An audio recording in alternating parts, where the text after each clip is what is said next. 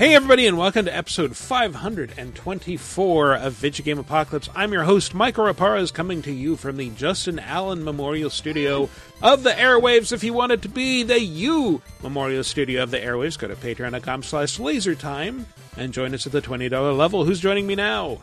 Swamp Boy, Chris Antista, and Bug Boy. Resident as Matthew Allen. Apologies for my voice.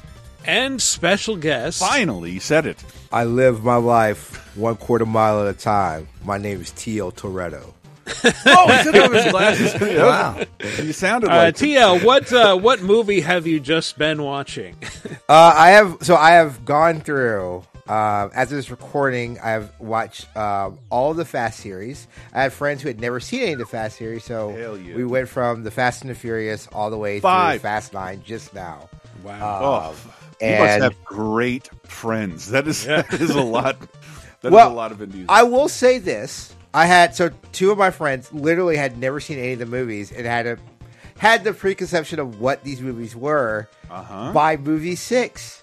They were just like, this is not what I thought, and are crying, and these movies are emotional. I was like, yeah, it's fucking rad. So It's on really 30 great. 2010 this week. We talk about Fast 6, and while watching that for the show, it's one of the few times I'm just going to roll through the rest of the series. This is so good.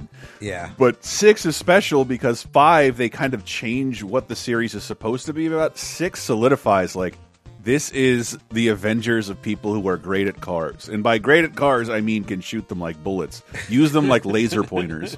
And it gets ridiculous, but you don't question it after an MCU world. 6 is so good. 6 and 7 are my favorites. But 9 is also really again, just rewatching 9. Need to watch I'd that again. only seen it once in theater.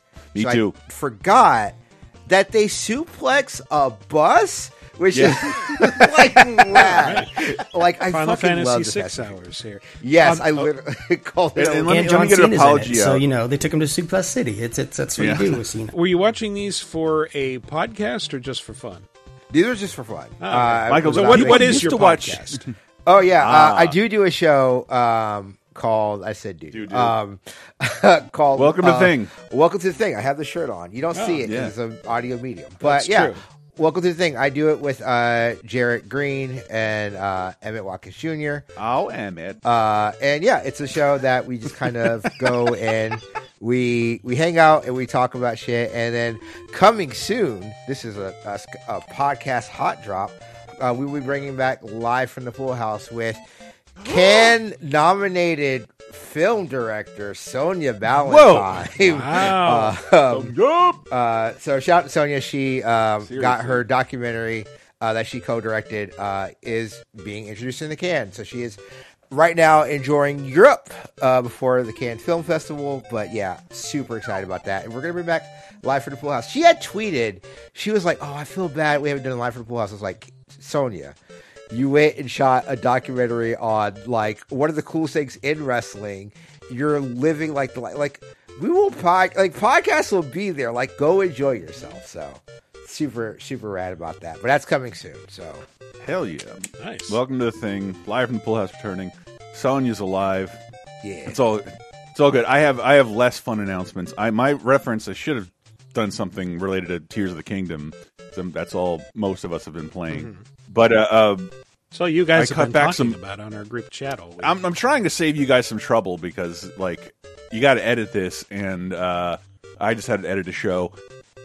I cleared back some brush. That's a small part of it, and there have been torrential downpours. We've lost power every day. yeah. Real brush. I thought this was a Manscaped ad for a second. No. But I did trim back the bramble to make it look like I own more property. That's right. And but that something about being back there with my dad and someone else, chased off the hawks. I'm in Florida. There are swamp sounds out the ass. The frogs and snakes have been allowed to live, and the water has been allowed to accumulate. It is all over. It was all over my podcast file. I'm trying to save you guys some work. I apologize for the sound quality. Don't make a comment or else you'll give Michael a complex. This is going to be difficult to edit because it's all good. Over the place. Here's what I'll do. I will take the anniversary soundtrack for Pirates of the Caribbean that I have that you know about one, Chris, and we'll use the Bayou section background, and that'll be the background track for the entire podcast.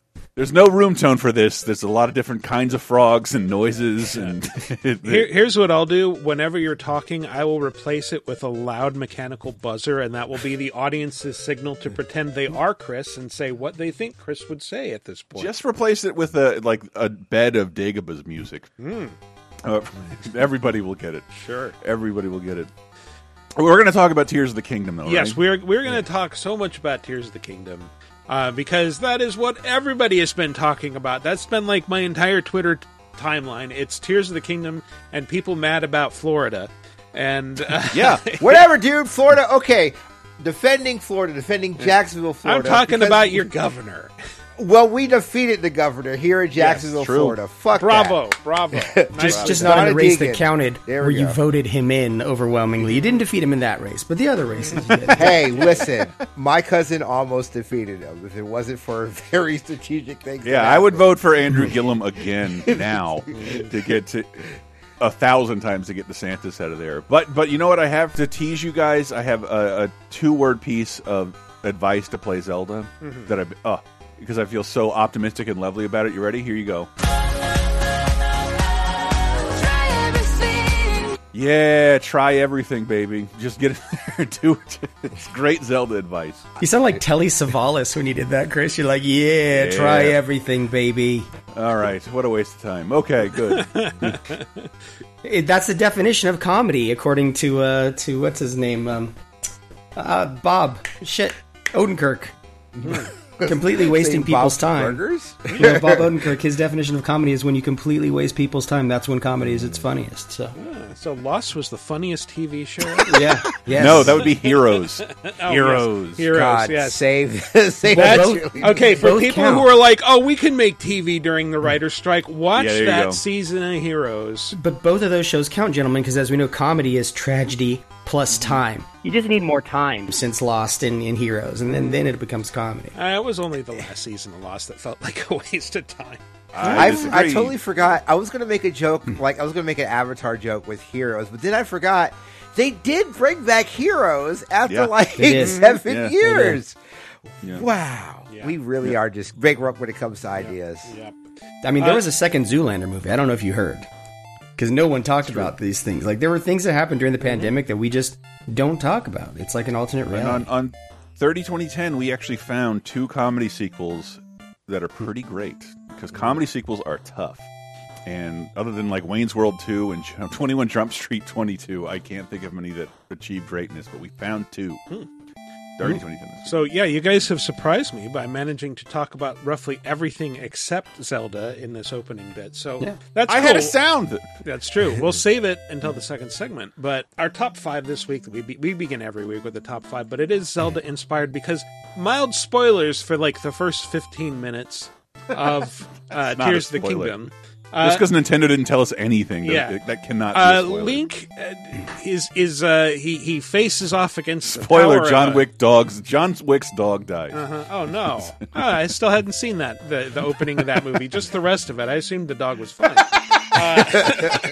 But so in the first few minutes, Link his arm is attacked by the power of Ganon, and he ends up losing it, and is revived by Rauru, the renowned source of the right arm, as identified by the game. This is true. That appears under his name when he first shows up. So Link gets basically either a grafted or prosthetic arm, but it's the ultra hand that lets him move things and glue them to each other. It's like one of the coolest abilities in video games, period. Even though the arm looks... If you look closely at it, and you rarely get the opportunity because Link doesn't have any textures in Nintendo, your Switch is doing like 600p. It looks like the next best thing to having, like slightly better than having no arm. It looks so dead and decayed and gross. Yeah, it looks like a rotted arm. Translucent, but he's got like a cool tattoo. Yeah, someone has not played it yet. Is it very... every time I hear the talk about the arm, and I'm getting very big Princess Mononoke vibes. Like, is that off base?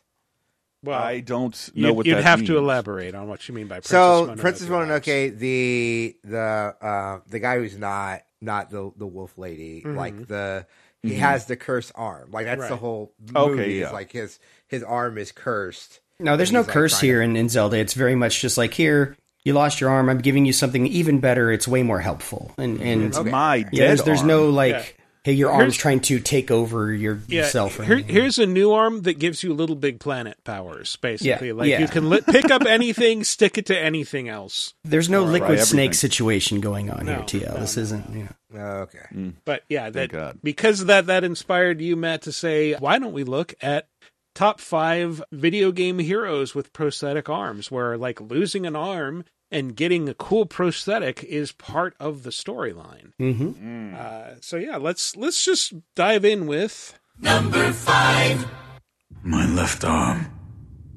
What did you do to me? That is what I call the shinobi prosthetic. A fitting fang for a one-armed wolf. Useless when it comes to carving Buddha, though. Ooh, what game is this? No idea. This would be The Shadows Dying 3 times. This is Sekiro. Yes, Shadows Die twice, but it's sounds like a James and that's Bond wolf. guy. I mean, we heard wolf in there, so that kind of gave it away. But I wouldn't blame you because like you're not. Well, Shinobi too, but you're not playing those games for the acting, right? You're playing those games for the gameplay. But yeah, there's actually pretty good voice acting, and there is a story to this one, and it's. I play those games because there are no cutscenes. And I don't even remember that. And I called it Suckiro, if I'm not mistaken. That's my least favorite Souls anything. It's hard as hell. It's a hard game. Yeah. Which it shouldn't be, because they give you a Swiss Army knife arm that has all kinds of power. Yeah, you can't just like get super powerful and cheese your way through stuff like you can in Dark Souls. Again, it wasn't that. It's like, I love training myself to become good at it. And there's a great training area. I was never able to replicate any of that in the actual gameplay. I'm like, okay, I get it. Oh, I can do this every time without thinking. Never in combat. Never. It's because the hitbox on that dummy is different than the hitbox on the boss. I'm going to guess. It doesn't help you. Yeah. So one of the cool things about Sekiro is that in addition to the, split-second timing swordplay, you have the Shinobi prosthetic, which is a wooden left arm that can do all kinds of cool shit. It hides a grappling hook that lets you swing around. You can also find tools that you can then... Shark repellent. Yes. Bat shark repellent you can put in. Actually, the Shinobi prosthetic turns from Spider-Man into Batman. But like, that is a Shinobi reference. You can have like an axe that pops out of it to smash a shield, and like a steel umbrella that can block stuff. I'll just let the old Buddha carving monk explain it. I said before that your prosthetic arm was a fang. But by fitting shinobi tools to your arm, you'll be able to change the form of that fang. Thick shields, break them into splinters. Swift foes, bring them down from afar. Fitting more devices means more ways to slay your enemies. If there's someone that needs killing, there's a proper way to kill them. That's all there is to it. I thought we weren't doing Metal Gear shit in this show.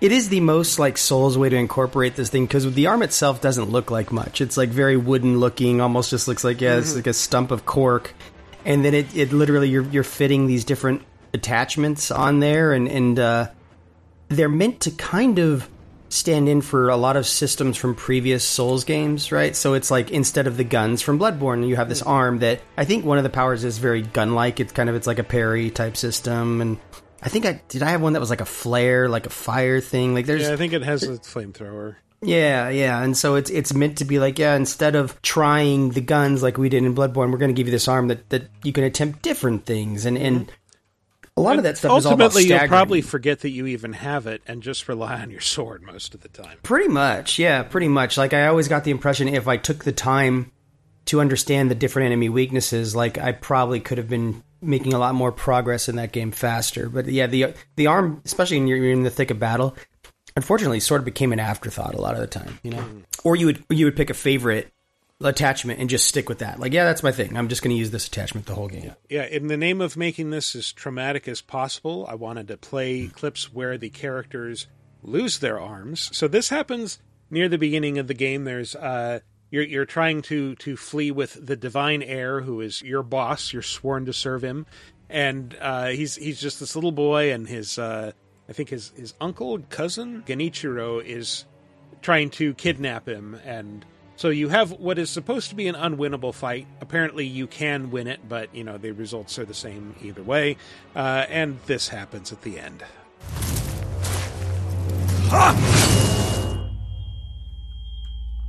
That sort of muffled sound moment when your arm flies through the air. Is that all the shinobi has to offer?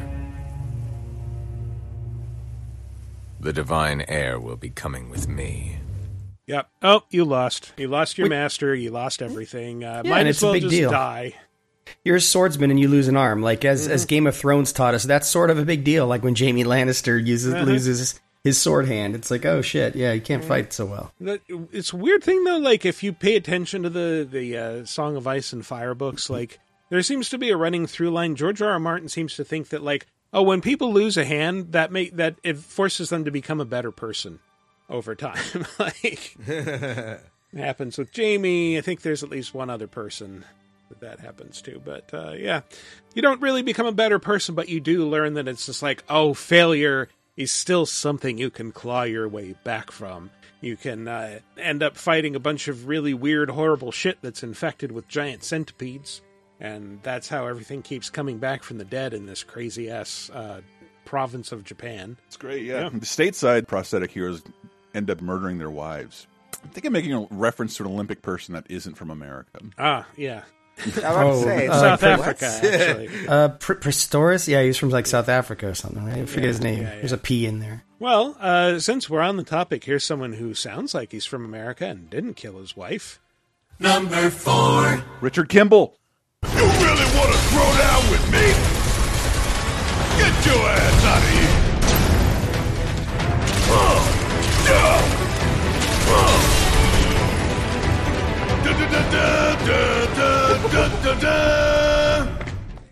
Very famously did not kill his wife. No. Shinra killed his whole city. This is Barrett Wallace from Final Fantasy VII. Yes. Never heard of it. Especially in the remake, because you get to play as him directly. He's not just in your party. You can control him like it's an action game. Yeah, right. And he becomes a pretty decent tank when you play as him. He's he put that arm to good use. You realize it doesn't do a ton of damage, even though you'd think it would, because he has basically a chain gun arm, like a machine gun arm. But it's like the bullets are mostly just to kind of keep enemies busy so that Cloud can wail on them with that giant fucking Buster Sword. I think I will never forget this. When I first saw this game when I was in 6th grade, Dante Chapman, he had played it, and I remember seeing the commercials. I asked, "Does Cloud need a sword that big?" And he said, straight face, "Yes, he does." So that's like I always like be like, "Oh yeah, his gun. It doesn't have to do anything because these monsters are huge." But I would also say, like, Barrett's gun arm is actually, like, so it's, if you play the remake, you're not going to get where he gets the gun arm. Right, but it's actually a very important part. This is, like, around when you get to the Gold Saucer and you run into Dyne and you find out, like, Barrett's hometown had been, like, overrun by Shinra, and basically Shinra, there was a Mako eruption and, like, poisoned the town.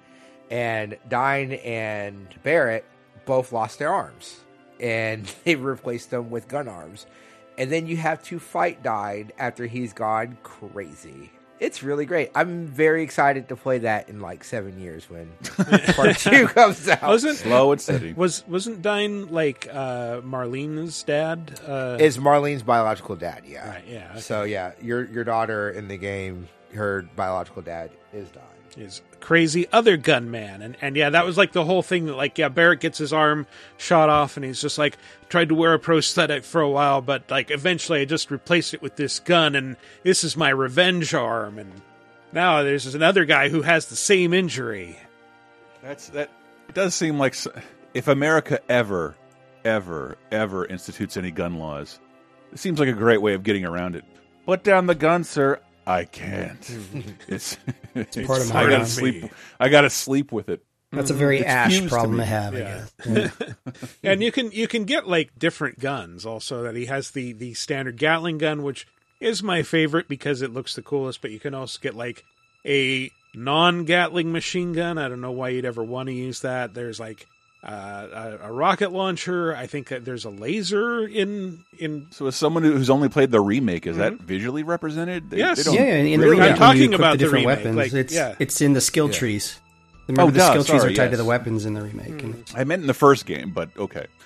I don't think it's game. visually represented, like certainly not like with the character walking around in the overworld. But everybody's a piece of floating, Yeah. heavily breathing origami in that game. Yeah. Yes.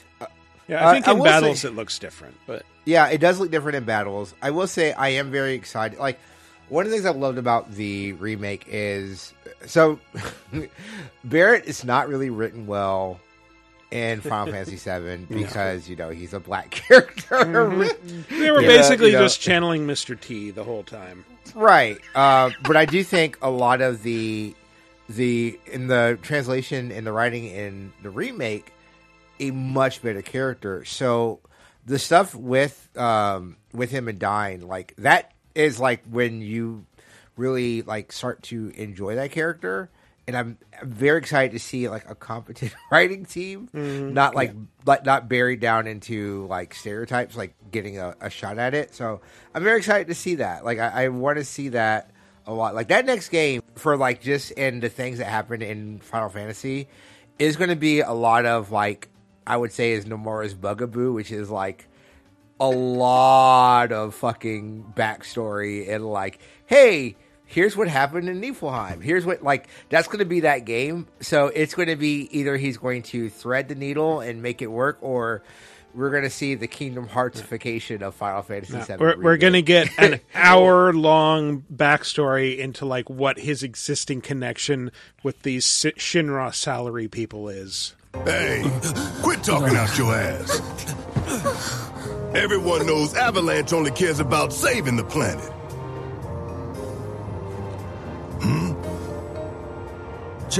Just who do you think you are? A law-abiding, concerned citizen. Law-abiding? Really? Shh.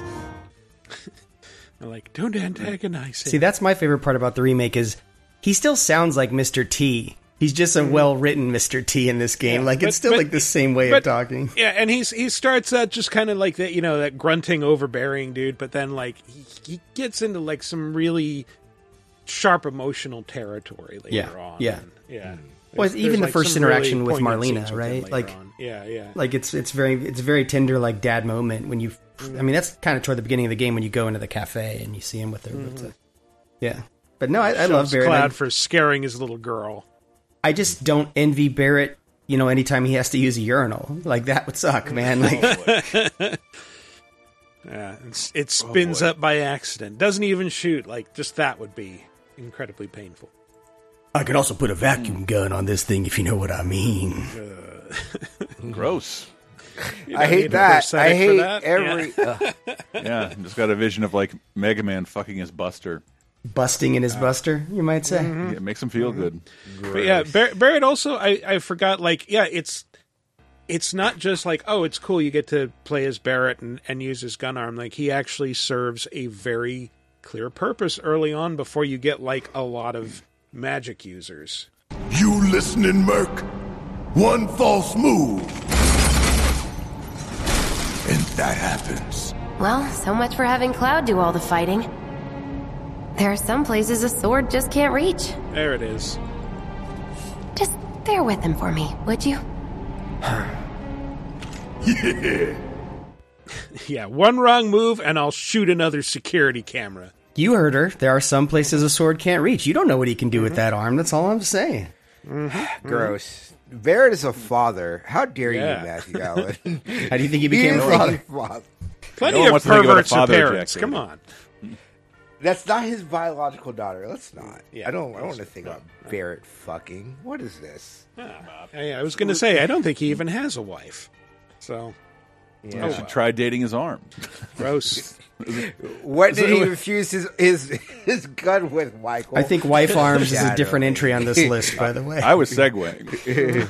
Yeah, time to segue. Let's move along to... Number 3. Gotcha! That should be all you need. That's got to be Mortal Kombat, right? That's Jax. That's Jax. It wasn't the sound of Jax necessarily. Well, it was Jax, the sound of Jax punching someone with his fucking metal arms. Did he say, "Forget your mortals and your gods"? I unironically love Mortal Kombat Annihilation because of Jax. That's dumb fucking character. So Jax is like, I remember for those first 3 games, it was never really clear, like, are those bionic arms or are they just like metal covers for his arms? Because in Annihilation, they were just like, now I have superpowers because of my metal sleeves for my regular arms. And it's like, no, you rely too much on your technology. You need to just fight with your heart. And which is, by the way, how a heart ends up on a floor. I am going to knock down like 80% of Mortal Kombat's roster with that fucking line. Yeah. They're complete robots. They're like 3 complete robots in Mortal Kombat. Yeah. I just remember not Chris Lambert going like, "You don't need this." He's like, "I don't need this." That was who was that? That was Ajax from the Warriors. I'm blanking on his name. Oh shit! Not James Remar. James Remar. Yes, thank you. Yeah. Wow, yeah. I was so unconfident. I had no idea who he was when I saw that movie the first time, and then I saw The Warriors, and I went back and watched Mortal Kombat Annihilation again. I was like, wow, this is still awful, but at least it's funny. I want to use Ajax's first line in The Warriors against you, but I won't. Yeah. Please don't. Please don't. We are an inclusive podcast. But yeah, no, that Jax is a ridiculous character, like just in concept, but like he was supposed to be in the original Mortal Kombat, and they got taken out, and I think for the better, when they were like, "Hey, there's no women in here, let's fix that." But yeah, I thought Jax was like, I thought Jax was like cool, but there, like the second game with his like weird USA Zubas. And then in the third game, when he had the metal arms, I just remember being like, "Wait a minute, hold on, that's pretty cool." Yeah. I remember thinking at the time, what is it about game makers in this overwrought metaphor with black characters in their arms? Because I was playing it so close to Axel and Twisted Metal, and just. That's a little more on the nose, but like, let's take black characters' arms away from them. Everyone will get it. Well, like I said, it was never initially clear. Like, wait, are these, replacement arms, or are they just like, cool? What's is it 4 where he rips them off himself? Well, I mean. That was actually one of his fatalities in Mortal Kombat 2. Was he like ripped other people's arms off? So you would just assume that like, oh, did he fall victim to his own fatality? Walk a mile in my shoes fatality. Yeah, I guess. But the answer was, or that question was actually answered in Mortal Kombat 9 when he fights Ermac, and Ermac uses his psychic powers to basically make Jax's arms explode. Gotcha!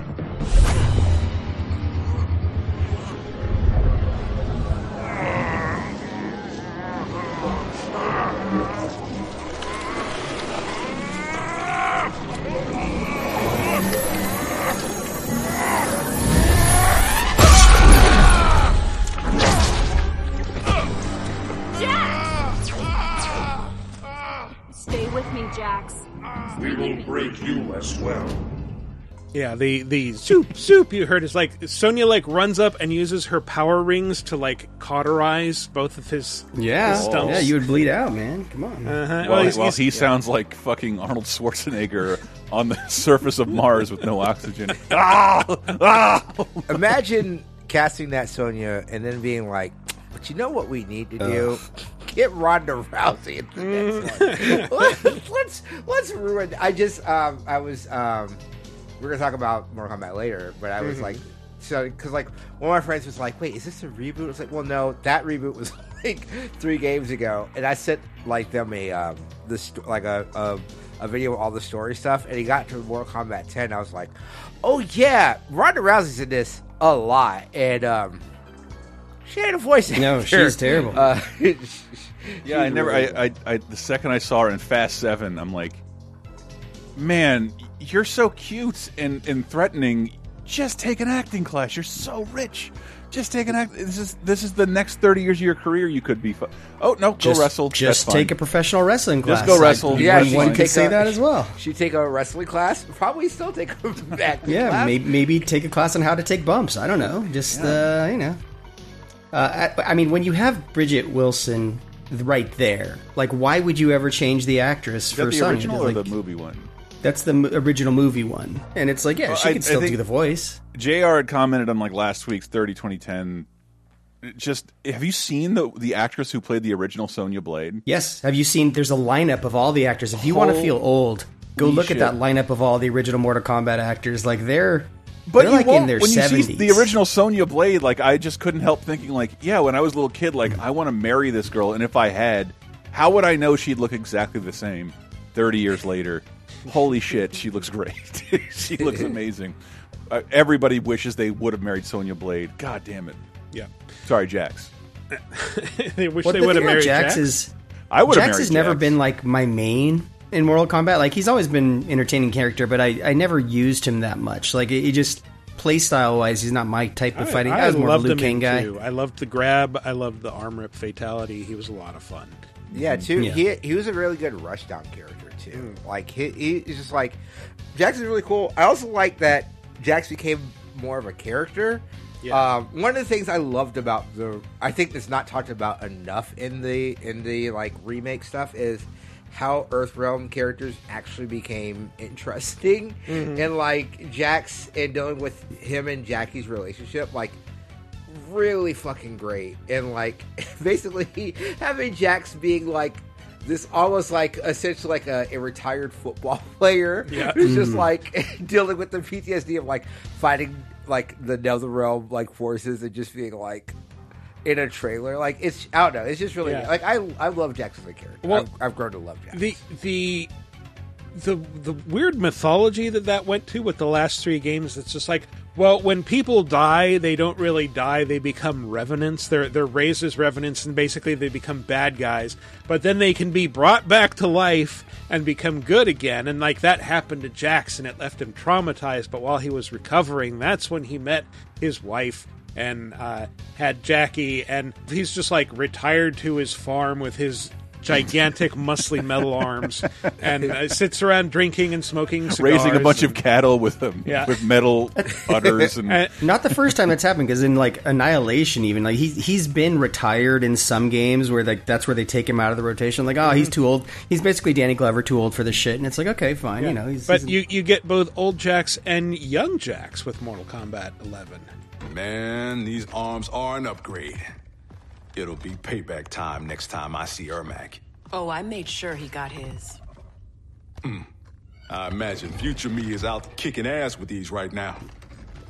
Not really. He's out drinking and getting sad. But he's got Vera. He's happy with Vera. He's retired. That's his wife. When he never mind. Vera said that. Listen, Matthew, I think I'm the only one who cares about the lore. I know too much about Mortal Kombat story modes, apparently. No, I'm with you. I enjoyed that. But Vera, his wife was dead in Mortal Kombat 11. So okay. That's part of the reason he's so depressed. Yeah. But remember, because that's where like his heart's like, you gotta get him. You gotta get him out the house. Yeah. But Kronika can bring her back. That's why he's like, Yeah, well, exactly. Kronika. Yeah, he sort of becomes a well-intentioned bad guy for a little They while named in 11. a final boss after Weed and got away with it, and we didn't even question them like at all. We were just like, yeah, we get it, Kronika, we get you. I also realized I had never played Mortal Kombat Special Forces. And the writing in this game... So this is him talking to Kano near the end of the game, and I think they didn't quite get Kano's dialogue right. Oh, delicious irony. You shall be the first to serve me.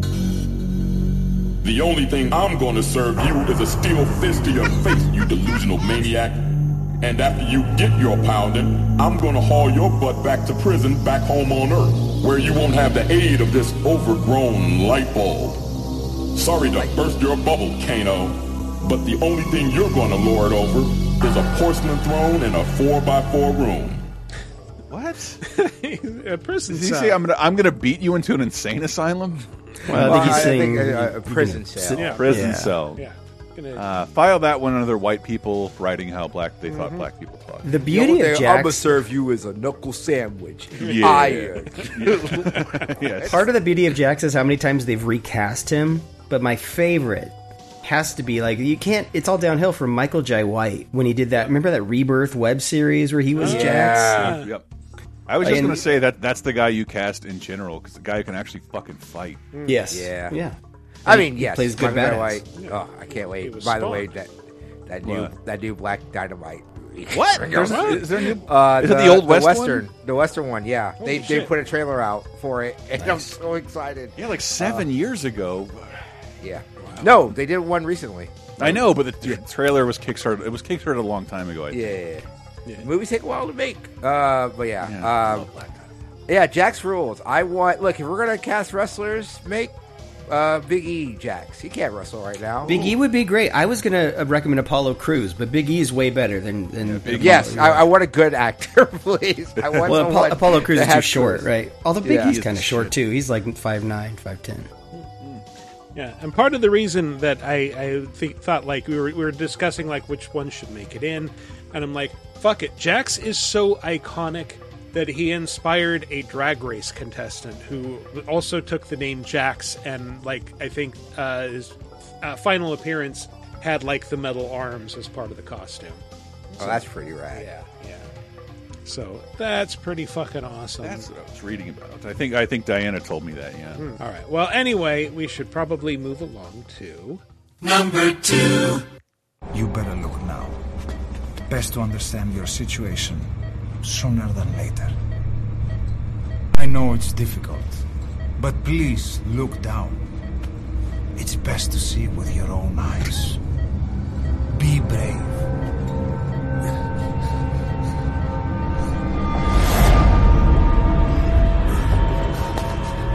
No se coma! Grigor! Try to calm down! Calm down! Ever since the Iron Man, everybody wants the robot arm.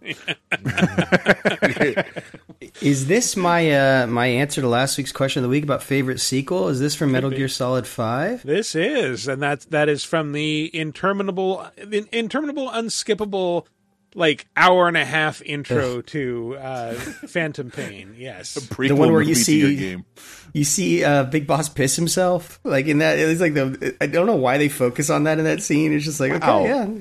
Big Boss has got to give. I was like, Kojima just takes like these directing classes. He's like, I'm going to do this for a good 70 minutes before you start the game. Yeah, hire someone to tell me to stop. Fire me, I dare you.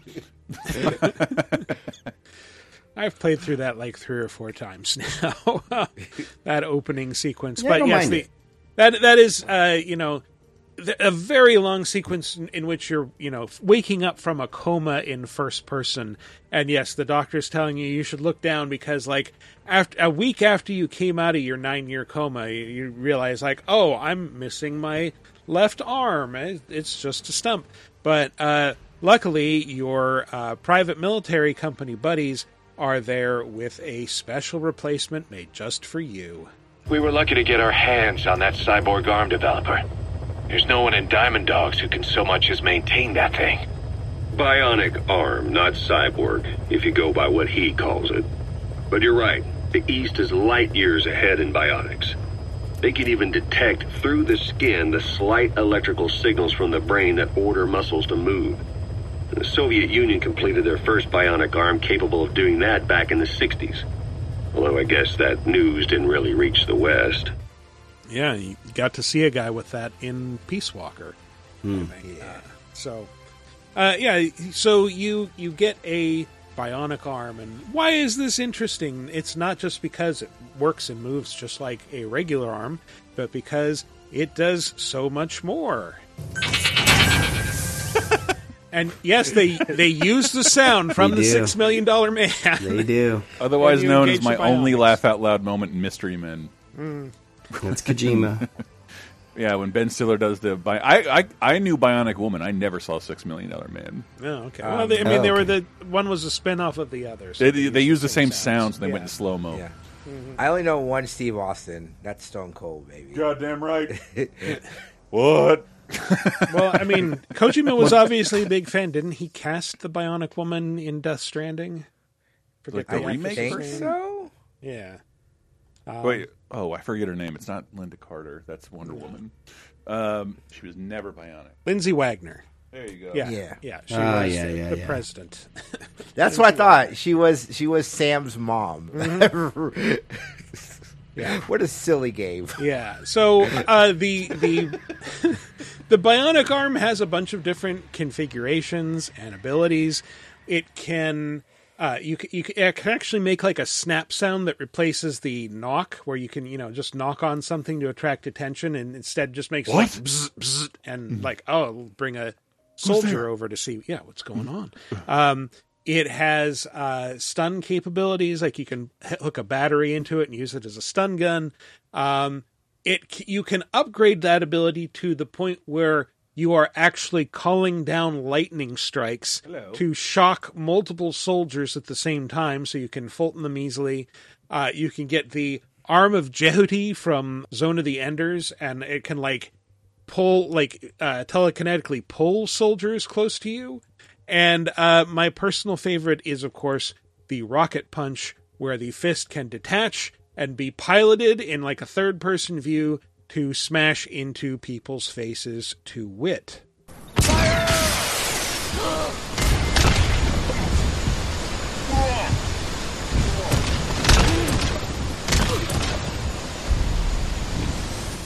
That is punching out like 3 dudes in slow-mo. I remember when I discovered you could do that, and I'm just like, this is total cheat mode for this game. Like, I would just do it when I didn't need to do it. It's like, I'm just going to knock this fucker out. I'm going to send my missile arm after this dude. Yep. And it's like remote controlled while you're doing it. It's so, Stinger it feels style. So good. It's something you have the ability to do the whole time, and you just... No, I think you have to unlock it. Okay. Yeah, I think you do. Yeah, but it's like, once you do, it kind of makes a lot of encounters easy, because I don't even think you need to tag them like on the head or a place that would normally knock them out. I think it's like, if you hit them anywhere, pretty much it knocks them out, if I'm remembering correctly. And so it's just like, it's just really dumb, because most of that game I spent just measuring up, dudes with the binoculars, seeing who's S rank, and then knocking those dudes out, and then getting them the hell back to outer base or whatever. I have a one-of-a-kind revolutionary prosthetic that's probably extremely delicate with all these tiny movements it has to make. I'm just going to launch it at some dude's face at high velocity. That's welcome to the USA, baby. Exactly. The 80s. We got an endless military resource budget. Please use your $1 billion arm. $1 billion arm. So I'm about to do something dangerous, guys. This is fuck. Bring me back if I start to spiral. Metal Gear Solid lore. So when you're playing 5 and you have this prosthetic arm, this is, we all know Metal Gear Solid 5 takes place in the past. It's supposed to be in the 80s, right? Yes, 80s. Oh. I thought it started at the Spike Game Awards. Because we saw Boss later in life in Metal Gear Solid 4 and things like that. Was there any indication that he had a bionic arm in those later games or not? Was it always covered up? No, it was, it was never brought up. Like, you could assume, like, he probably just, like, covered it with skin, like Luke does in Star Wars. Okay. So, if you think about it, the only time you prominently see Boss's arm is the very famous scene in 4 where he's saluting. He salutes, but he has his glove on, doesn't he? But he has his glove on. Yep.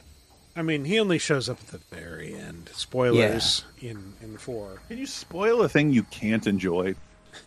This game it's the best Metal Gear. Yeah. People can go, okay, hold on. No, it's not. Yes, it is. Absolutely, by far. I think it is. I think you can argue that MGS3 has a lot more interesting themes, but... Yeah, no. It's the best Metal Gear. Gameplay-wise, 5 is the best. By far. Yeah. By far. I'm kind of on that side on this one. This is some Peace Walker ass fucking apologia. That's what this is. I'm a what is the one acid? I'm a Metal Gear Acid player exclusively. Nobody's a Metal Gear Acid player. I'm a Snake's Revenge kind of guy, if you know what I mean. Mm-hmm. I like my Metal Gear with no Kojima. Yeah, it's just Snake's Revenge and Metal Gear Survive. That's all you play. But it is funny that they like warn you, like, hey, don't, look down carefully. You should see this. The guy's already lost one of his eyes. Like, at that point, you're just like, yeah, whatever. Another piece of me fell off. Okay, it is what it is. Once you lose an eye, it's... What is he, a leper? Oh, just a piece of my body falls off. Well, there goes my nose. If I'm weighing body part importance, I'm probably taking eye over arm. I don't know. That's just me. I think the 9 years is the most important thing he's lost in that scene. Yeah, that's true. Wake up like, I've been asleep too long. You hear a lot of good David Bowie music in that, though. So saying without ruining anything, like all you guys are making me think of is Guardians 3, and that's not a spoiler or anything, but Rocket loves a detached arm. Yeah, I'm gonna get that arm. Need to watch that movie. It's so fucking good. I've thought about it every day since I saw it 2 weeks ago. I should go see it as Kevin Feige intended and see it in Japan, subtitled. That's going to be the best way to see that movie. Allegedly there's 600 different ways to see the movie, so do your research. We're already at the end of this, so let's wrap it up with... Number 1.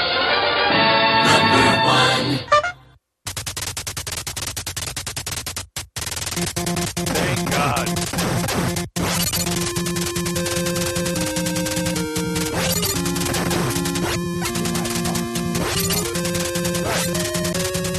Give me another series where you destroy Hitler and marry your hand. I don't remember this song from Hi-Fi Rush, Michael. How dare you? How dare you not make Hi-Fi Rush probably deserves a mention, but like Matt said in the chat, like no one cares about his arm. It's about his iPod heart. Right, an iPod in his heart. Well, it's Microsoft, so it's clearly a Zune heart. Thank you. Yeah, that's true. Yes, you're right. More Guardians references. Failed technology in his heart. Yes, but this is the wife arm, isn't it? This is the wife arm. The game that, like, realizing, like, we've been spoiling this for, like, 15 years with the arm is his wife. So, Bionic Commando. We were kind of forced into selling a shirt with the website we worked at. The arm is his wife. Jesus Christ. Do you not remember that? Like, no. that's all it said before we could, like, really move shirts or anything. Yeah. Wow. But Bionic Commando is, like, the original, like, cool robot arm prosthetic that factors into gameplay thing. Such a cool game. And yeah, this is another one like Jack's where it's like, it wasn't clear for years whether it's like, is this an actual prosthetic arm or is this just something you're wearing on your arm? But I think it has to be implied the amount of shit that's in his arm, it has to be a prosthetic. The amount of I love the original Bionic Commando because it's like, it had the balls like, no, you can't jump until there's something above you.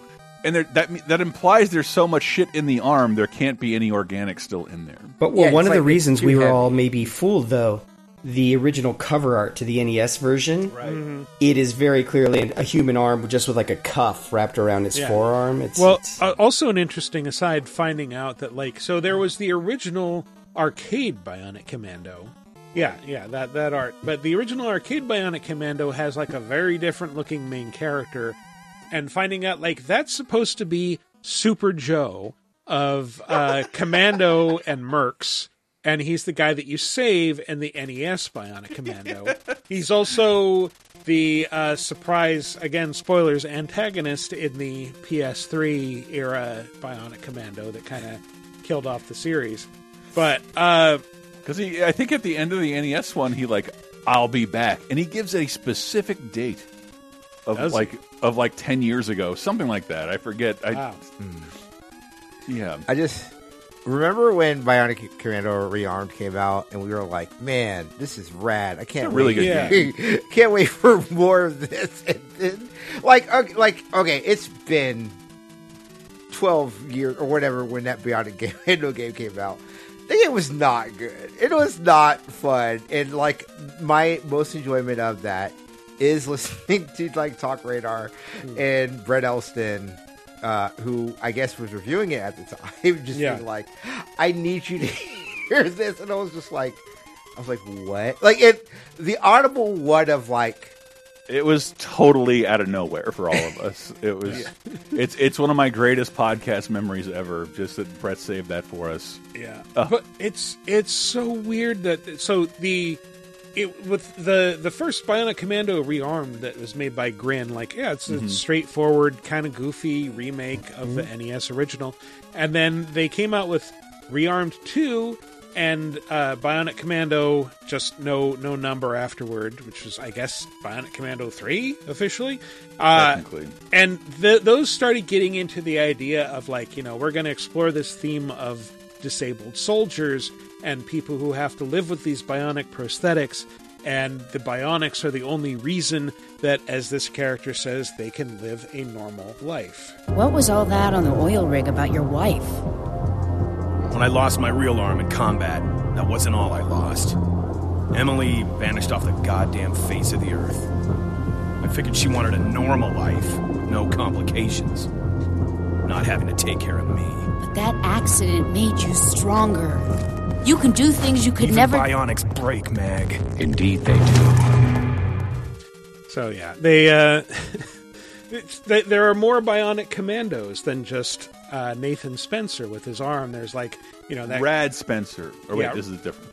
Well, Rad is his nickname. It was established in this one because we're getting serious, and he's got dreadlocks, and he's on death row. And, he's got wiener hair. It's the 90s, and there's time for clacks. But so that woman that was talking in that clip, she has, like, bionic legs.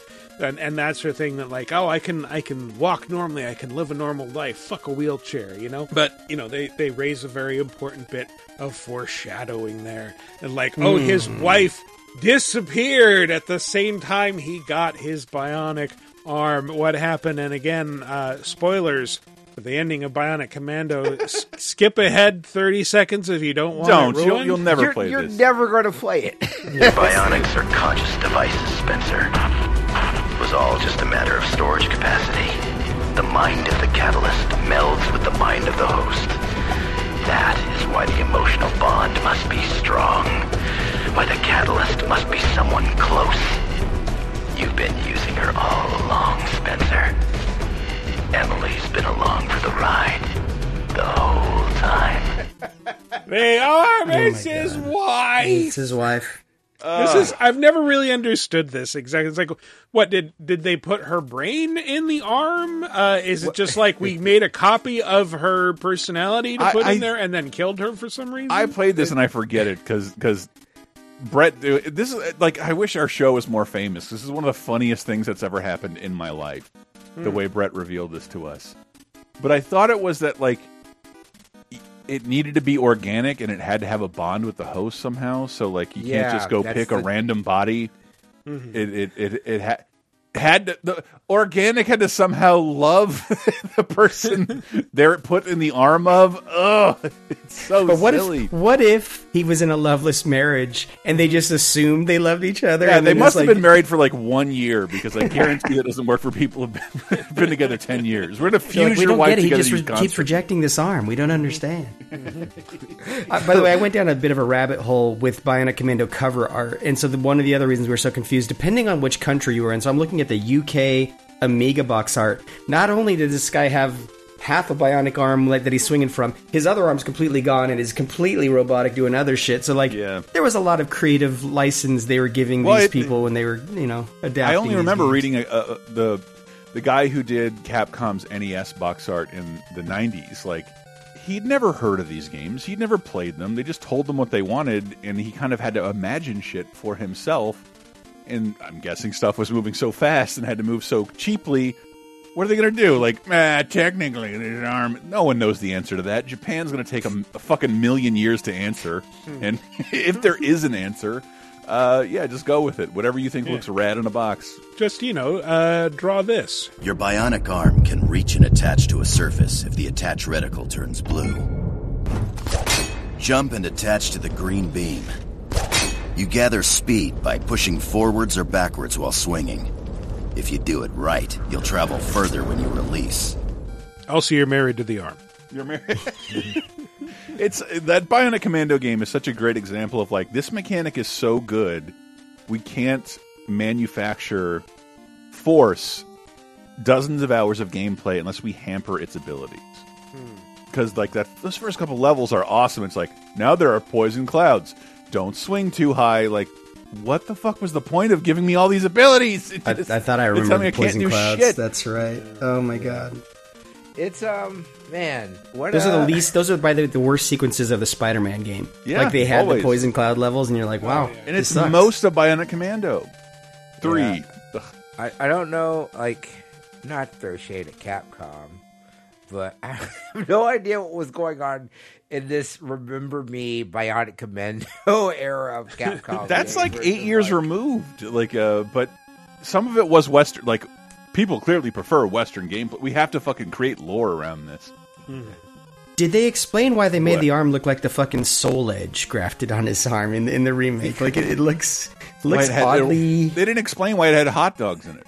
Yeah, Because exactly. when you're grafting your wife's soul into a mechanical thing, it has to look very much like a Buster Sword that a 5-year-old drew. Like it has to look like. And I don't have any inside knowledge on this aspect of it, but it's one of the things I love / feel like despair about when the Marvel vs. Capcom. We talk about the Marvel vs. Capcom series, but it's clear when MVC3 was made, there was a lot of hope for Bionic Commando, and I would bet everybody had played like the first couple levels. And when MVC3 was remember when MVC came out, like tournament players are playing as Brad Spencer like all the time. Yeah, and it made people want to know more about him, and then you learn he just hit you with his wife. This is spousal abuse, but he's abusing you with his spouse. Yes. Yeah. Technically, she's a co-defendant in that. Yeah. God, I love the cover art. They have the arm smoking like it's a fucking gun he just shut off. Oh, I've been using it to jack off and thinking it was the stranger, but the whole time it was the wife. That's been all this time sitting on my wife, trying to make it feel like a regular person. That would explain why my arm wouldn't do certain things in bed. That's really weird. Gross. Anyway, that has been our top 5 heroes. We've come full circle. We went from Barrett to this. You Yeah, know, it had to happen eventually. Yeah. Sex stuff. So we will finally get into Zelda. Thank in the God. next segment. We'll take a break and we'll talk about Zelda and more Zelda and some other new releases that came out this week, I guess, plus some news and other stuff, so stay tuned. And maybe you can't understand how it feels to have a hand made of a rare alloy that shoots laser beams. But just stay out of my way and it should all work out fine, because I'm a good guy out of warranty. My robot arm, my robot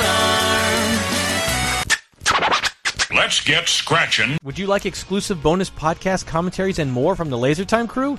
Then we strongly encourage you to support this show on patreon.com/lasertime. It supports not only this show, but all the rest of the LaserTime network. You'll get commentaries, play games with the hosts, see exclusive videos first, and receive an uncut weekly ad-free podcast bonus time. Speaking of which, here's a quick taste. 1978, they're shooting Superman 1 and Superman 2 back to back. I'm kind of becoming comic obsessed in the early to mid 80s.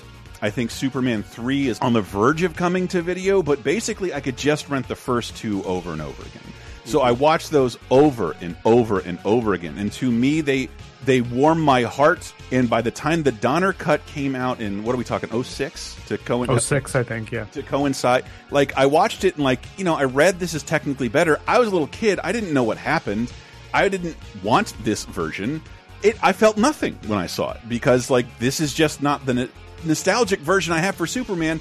And Steve has an experience I'd like to talk about. It's hard to call any of these movies good because they're all bad and pee in the eye of Superman and everything you know about it. Okay. Get Bonus Time, a weekly uncensored and commercial-free podcast every Tuesday, starting for just $5 on patreon.com/lasertime. And welcome back to our second segment where we are sadly TL-less. But let's continue our momentum and jump straight into... These are the new releases, they are releasing new releases. These are the new releases, everybody cherish them. All right, obviously, Zelda Tears of the Kingdom is a big deal. We're going to spend a lot of time talking about Zelda Tears of the Kingdom. However, there are some other games that came out this week that we should touch on first. Michael wants to touch on first. Well, because I don't want to have to be thinking about them through the entire Zelda discussion and then bring them up at the very end. Point.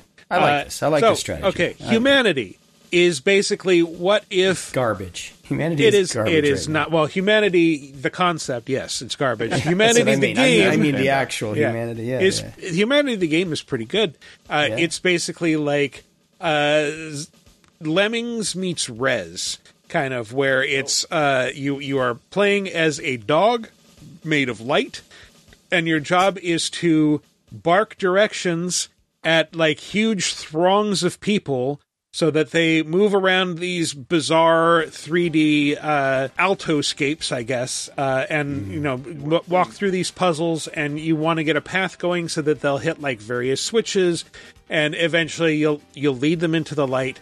If they fall off a cliff, the game specifically says, don't worry, because they'll just regenerate at the beginning. So you can have them dying endlessly, and they'll just keep regenerating. It's very chill in that respect. The challenge comes from...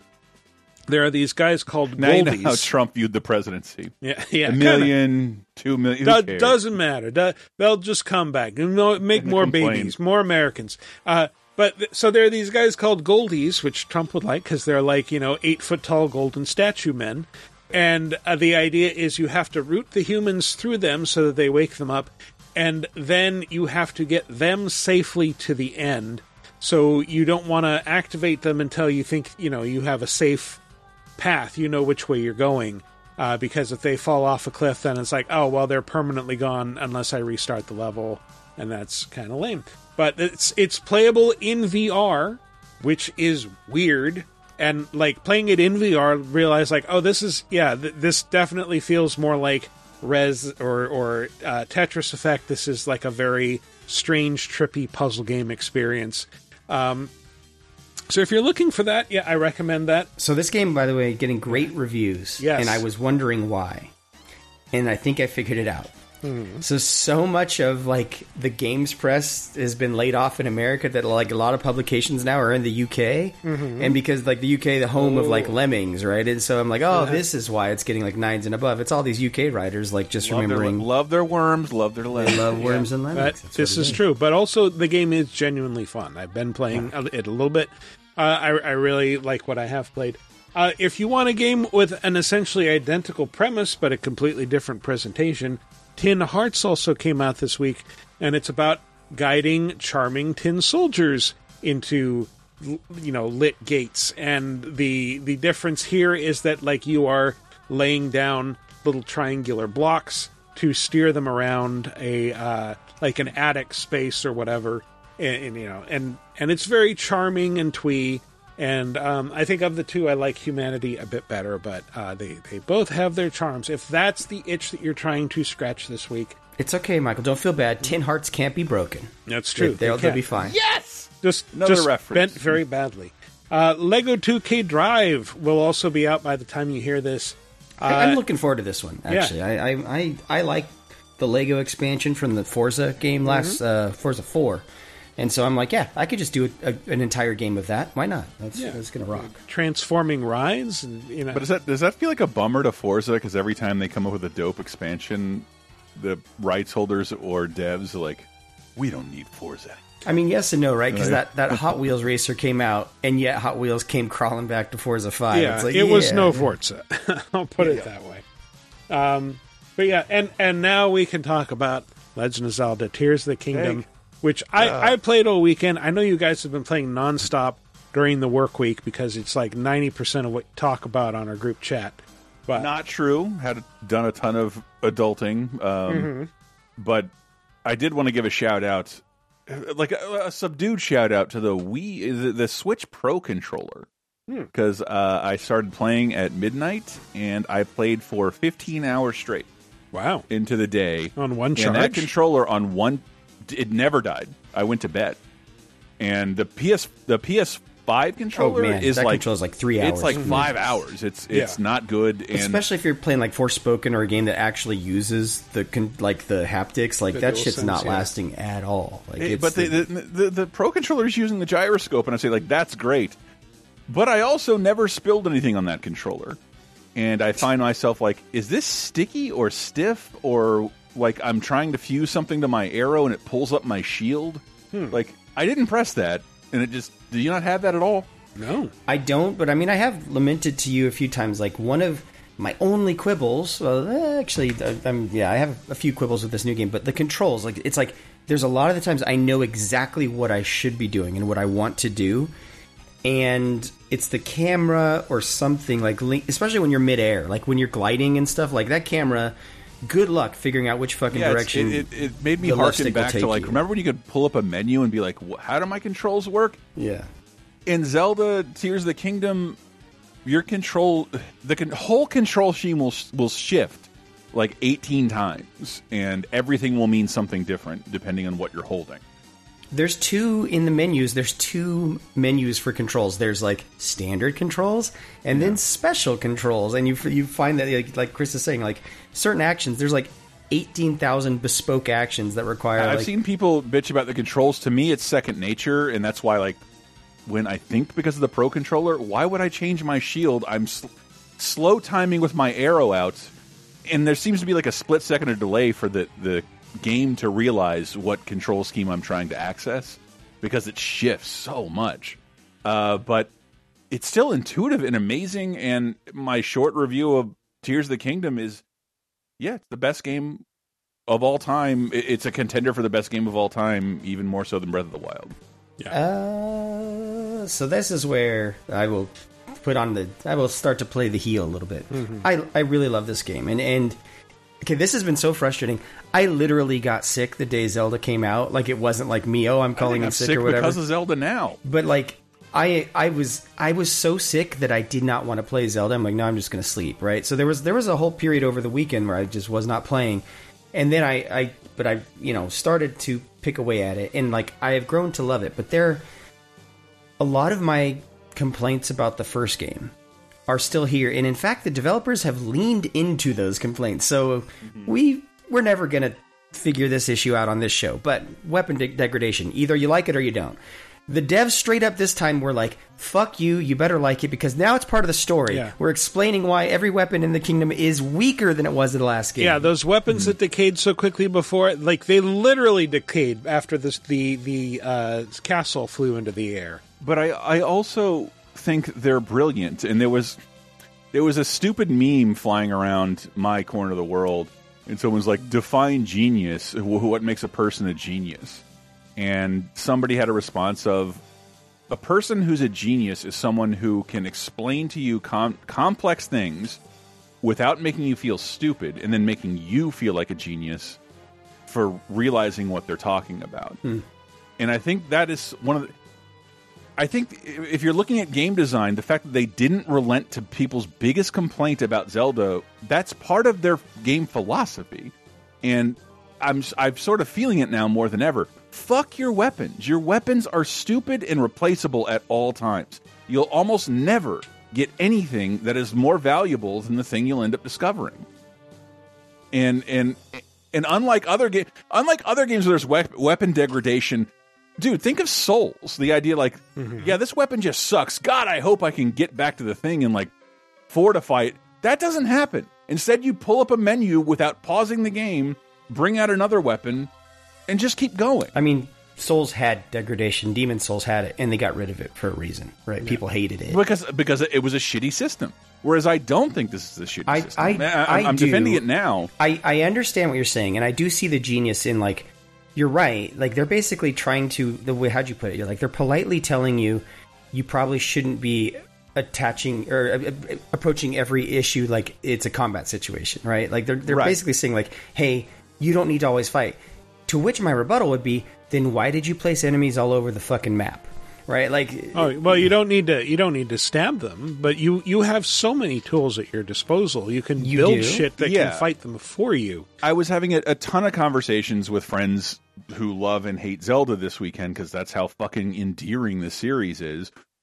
including some haters. Weapon degradation, I just don't get it. And like, that is the game politely telling you, especially in this game, because you start out weaker and slower than you ever did before. Yeah, you die a lot in these games. You're not forgot how much supposed you to be die. engaging in combat encounters early on. It's telling you you're going to, unless you mastered timing and dodging, you're gonna get killed.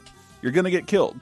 But here's my complaint: is like I understand, and I even play that way. It's like, yeah, I don't just go into every fight expecting to melee. Like I go in, like I told you guys, what I do is I typically scout the area. Okay, there's some traps here. I'm going to shoot like this bees hive, and that's going to attack the enemies. But then the polite way that Zelda's telling you how to play it, every time you approach a situation, there's a lot of spicy peppers, fire bombs here. Around. They never give you rockets or balloons or anything like that. But when you see them, you have to wonder why they're there. They want you to use them. But even when you take advantage of that stuff, what every fight devolves into, if there's enough enemies there, is eventually they'll all just bum rush you, come to your location, because your trap that you set off only killed a few of them, and then you have to engage with the system where the weapons, they just break way too easily. And again, I get it. They want you to be doing other stuff, right? And you're like, and Michael, you're like, yeah, you can build stuff that'll kill him. That shit takes 10 minutes to build and is going to last like 30 seconds for that one fight. It's not worth it to me. I'd rather just not engage in the combat. It's just how fragile the weapons are that I hate to say this snootily. You should not be engaging any enemy that doesn't engage you. That is how you should play Zelda, the new one. But then my rebuttal there is, then why is there a fucking treasure chest next to that guy? That's basically those telling treasure me, chests like, now contain nothing other garbage, than more. Right? Well, then why they put them in? Other than more weapons. I know you guys want to argue about like super specific stuff, but I kind of feel like we should have like a little bit of overview stuff. Like if you haven't played the Tears of the Kingdom yet, like, okay, what is this? So it is the overworld of Breath of the Wild. It's the same Hyrule, but it's kind of been reshaped by a bunch of disasters and shit falling from the by sky. A cataclysm. Yeah, it was hard to recognize. Another one. Like I was asking you guys, I'm like, is this the same overworld? And then finally, I came across some locations I recognized from the last game. I was like, oh, okay, yeah, it's the same one. There's just been some catastrophic happening. It's kind of like when World of Warcraft had the Cataclysm expansion and it changed the world map. But so famously, it adds a second open world on top of its regular open world, the Skyland area, which is like hundreds of feet up in the air. It's not something you can reach easily. Which is, by the way, nothing like Skyward Sword. Thank fucking God. It is not Skyloft. It is similar to Skyloft in that, like, they're floating islands that are like, so high up that you can't really see them from the ground most of the time. What they didn't tell us going in, or at least I didn't know, is there is a third open world underneath Hyrule that looks a hell of a lot like when you go underground in Elden Ring. Yeah. It's like there's this whole other world down here. It is very dark, and so you have to bring these things called bright bloom seeds, and you can attach them to your arrows, and just leave like little pads of light to find your way around. I was initially like, here's all these things I do use in Zelda that I have 15 of, and why do I have 250 bright blooms? I'm selling these. And then I was like, no, I discovered the underground. And this is a perfect example of what's the genius of this game. Yes, you can do that, and I did that. Or there are things you can cook to make Link himself glow, and he will become a human flashlight. And that is this game in a nutshell. Is like, there's probably 10 different ways you can approach almost every situation in the game. I did want to try something with you guys, because when I started playing it, I had encountered two situations where I got stuck. And so let me describe the first one to you. We saw it in the trailer. Blocks that you can stand on will fall to the earth, and you can hit rewind, the new ability, and bring them back up in the sky, and I can get to the Sky Island. I have been very terrible about playing the main game and main quests. I didn't have the paraglider, so I get, there's a treasure chest on this island. And then I'm like, now I'm stuck on this island. To me, this is what makes this game great. Guys, what do I do to get off this island? Be more specific with the situation. So you're on I have no paraglider. I have rewound a block, and I'm up in the sky. What do I do to get off? Okay. I have no paraglider. Well, you can dive into water in any distance, from any height, and you will could dive off and look for a body of water. I tried that. There was no body of water. What else can I do? You could build a balloon and slowly float down. I had the ability to build a paraglider. What I didn't know at the time is that I had the ability to I thought I had to launch it on one of those pads, and then you learn, like, with a rewind and ultra hand ability, you can throw it up in the air, and couldn't do that. Yeah. Anything else? Because right now we have like 4 different options with no paraglider on how to escape this area. That's the beauty of this game. And then I was like, oh, I can just hit my map button and spawn to any place. Just fast travel. This is like 45 minutes I spent on this island. One more, because I thought this is great. I saw a well, went down there. I'm like, man, there's not shit in here. And I'm like, all right, I better crawl out of here. It's Zelda. It's Breath of the Wild Zelda. You can crawl out. Like, no, you can't crawl upside down. You came in through a hole.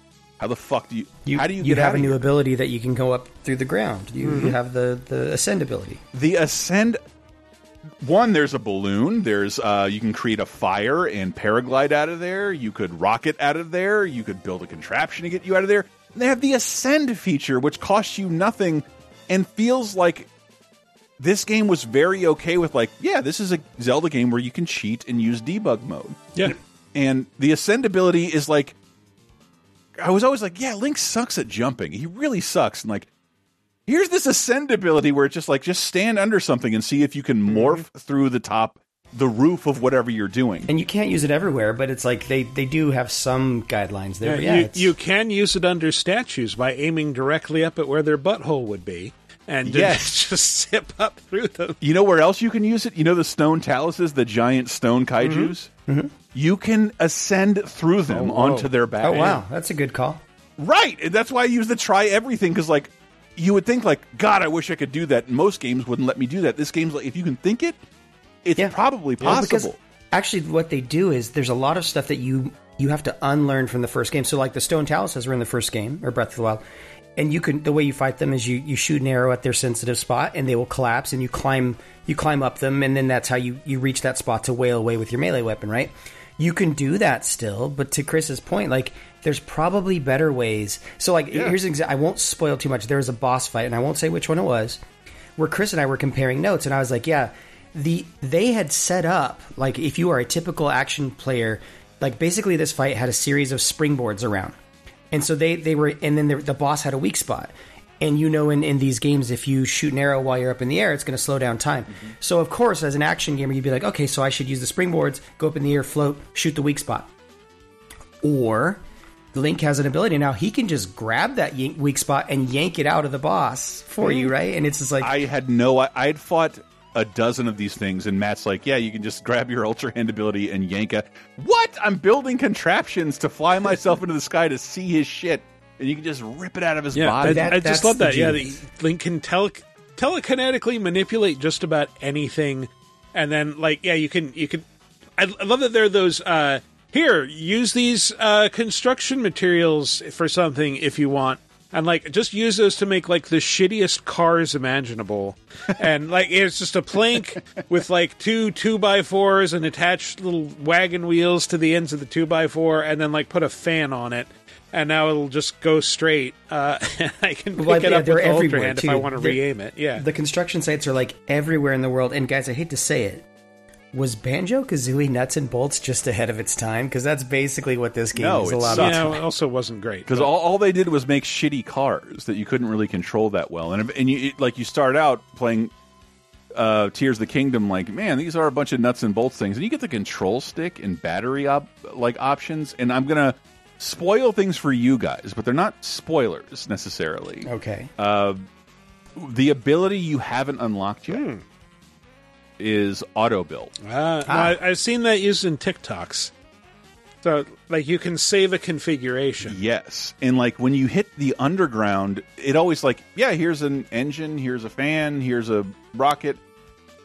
With a control stick and 2 fans in a Bright Bloom, you can make a light-based hover cycle that lasts almost forever to zoom around the gloom-covered bottom of the area. And I just want to mention a bunch of batteries or something, because that's what's been limiting me so far with the things I build. But is in that situation, you're kind of zooming. The area, the bottom of Hyrule is the most fascinating to me thus far, because it does unlock a lot of secrets. You get more batteries by being down there, and I've only unlocked like 2 extra battery cells because it's a lot to unlock. That one, to me, honestly, because it's like, so far, at least to me, it's the most empty part of the game. Like, it's very, it's super dark and stuff like that. Mm-hmm. It's like, did they just see what Elden Ring did and literally be like, yeah, we should have an underground world too? Like, I think they wanted to be able to say they doubled the size of Hyrule without changing Hyrule. Yeah. And so here's my minor spoiler / this making me feel like a genius even though I'm not. You go to that underground area and sometimes there's missions and sometimes you're not sure what to do. But what you want to do is walk between light blooms, these things that create vast fields of light and connect. Basically, you make the area living again. It's how you open the map, yeah. Like, it's how you reveal the underworld map. So, in terms of making me feel like a genius in the stupidest way possible, I'm down there. I'm like, where the fuck is this light root? And I was looking at the name of the light root spawn points. I'm like, God, this is aggressively Japanese, even more so than the shrines. I'm like, what? How do you even pronounce this? And then it occurs to me, the light roots are the names of the shrines backwards. Everything, every shrine you unlock on top is telling you right beneath that is a light root. See what I'm saying? Like, it's so dumb. It's a la carte stupidity that makes you feel like a fucking genius. And this happens every 30 minutes in Zelda. That seems like a pretty big spoiler, honestly. It's not a spoiler because it doesn't have anything to do with the story. Yeah. But yeah, it's a good hint because, like, if you're wondering where's the next light route, you unlock points on the old map. And the other thing was, like, you do feel overwhelmed in fights. I don't think you guys know. You will get companions that you can control and fight alongside you and absorb. I experienced that once, and I told you guys about it. And I won't spoil too much. There was a shrine I went into where all I said to you guys is like, I just fucking was in a shrine that was Robot Wars. I had to build Roombas to fight on my behalf so I could finish this shrine. Like, they put all the pieces there. Yeah. One of them had a fucking flamethrower. One of them had spikes on the front of it. And I'm like, this was a shrine. That was one that took me the longest because I'm like, yeah, this vanilla Roomba, go kill him. And like, no, you're naked, but they're giving you things to fuse to these things to make them more lethal. And I wasn't using them, and I kept getting overwhelmed. But yeah, I say spoiler, it's the third mission you get, the third main quest you get. But like Zelda is so this is such a transfixing game. I didn't do it. Yeah, no. I once I did, like, there's a couple quests you should do when you start the game to mainline to basically unlock the ability to use the towers on the overworld. So that basically the towers. I swear to God, I play all these games the same. Assassin's Creed, Far Cry's, this game. Right. I want to see the first thing I want to do is unlock the entire map. I just want to go to every tower and unlock the map, and from there decide what I want to do.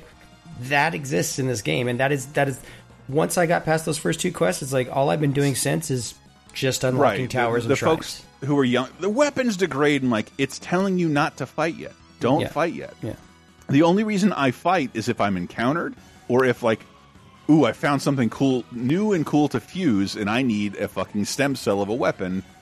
That's when I go and fight Bokoblin, whatever they're called, scrubs. There's no reason to otherwise. And like, in people, that's not Zelda. I'm like, maybe we have different versions of what Zelda is. I'm someone, not saying it, this is the way it should be. I didn't like Twilight Princess, and I don't like Skyward Sword. I think they're not good. And part of that, like, is your memory of what's cool about Zelda, like, oh, I just respawned again. Time to go to where I need to go to progress, and 1,000 knights come at me, and I just think of Link to the Past, like, just all these scrub shit, like, bats and knights, like, fucking boring. Boring! It sucked, and it made you mad. The things you remember from Zelda is, like, pushing a rock to reveal a cave, or what the hook shot can do. Like, those are the cool things, are what Zelda is. And this game has fully realized that. So if you're approaching it like I should be able to sword swipe anything I want, that's not how you play this. Yeah. Unless you want to get like super combat mastery, which I loaded up Breath of the Wild about 6 months ago and just like, dude, I suck at this because I forgot the timing on everything. Well, I think I told you I beat one of the bosses. I only had like 4 or 5 hearts, and you're like, you're a madman. Why would you even try that boss fight? And I was out honestly, there exploring. The game becomes Dark Souls when you do that. Like it felt like a fucking Dark Souls boss fight because it was basically one-shotting me if I got hit, and I beat it without getting hit. I was like, okay, this is like Dark Souls now. I think we're talking about the weapons degrade really fast. Obviously, what makes them interesting, and since you're talking about that feeling of discovery, Chris, is that you make weapons more powerful by fusing other things to them, whether it's other weapons or other objects in the environment. And like some of those, it's just like, hey, I took a Lizalfos skeleton arm and fused it to a boomerang. Now I have a really shitty weapon that does some damage. That skeleton arm is really powerful. Yeah, that's like a 20 power. Yeah, but then super brittle. You'll find other like combinations. Like, okay, clearly this was meant to be like, I'm gonna like put a boulder on a stick. Now I've got a sledgehammer, for instance, like that. My favorite is that there are these. I think they're the black bokoblins that have like the triple pronged horns. Yeah, you put that at the end of a spear. Now you've got a cool trident. And like it just feels very natural. And like, you didn't hear me say in the chat, you fuse. I think they're called likes. They're the giant worm things. Yeah, the things that eat shields. Yeah, they used to eat shields. Now they eat you and spit rocks at you. I haven't seen the. I know there's elemental abilities that I'm not exploring. Like certain things are weak to whatever I fuse to this weapon. But those things are like, well, here's an ice like stone, and here's a fire. In environments where you usually have to eat to withstand the heat or cold, as long as you have a like infused weapon equipped with fire and ice, in most areas you don't have to do that. And you switch to your powerful weapon when you need to. You take that like very, very slow heart damage. It's amazing. It's amazing to discover that on your own. And I'm sorry I ruined it for you. But to say we can't really even talk about Zelda without spoilers, because everything's a spoiler, because if you just try and experiment, it's a game about experimentation. It's amazing, and that's why the weapons degrade, because they're like, don't get used to anything, fuck around. Well, I think one of the other reasons is this game is not so much an action adventure game as this is an open world puzzle game. This is Professor Layton open world. Like it's everything's a puzzle. Every shrine is a puzzle. Every fucking cocoa seed, or what are they called? Koroks. Korok seed. Oh my god, people are torturing the poor Koroks all over socials. Oh boy, yeah. Like somebody put a bunch of them on a rotisserie and was roasting them. People are attaching rockets to them. People are putting them on crosses.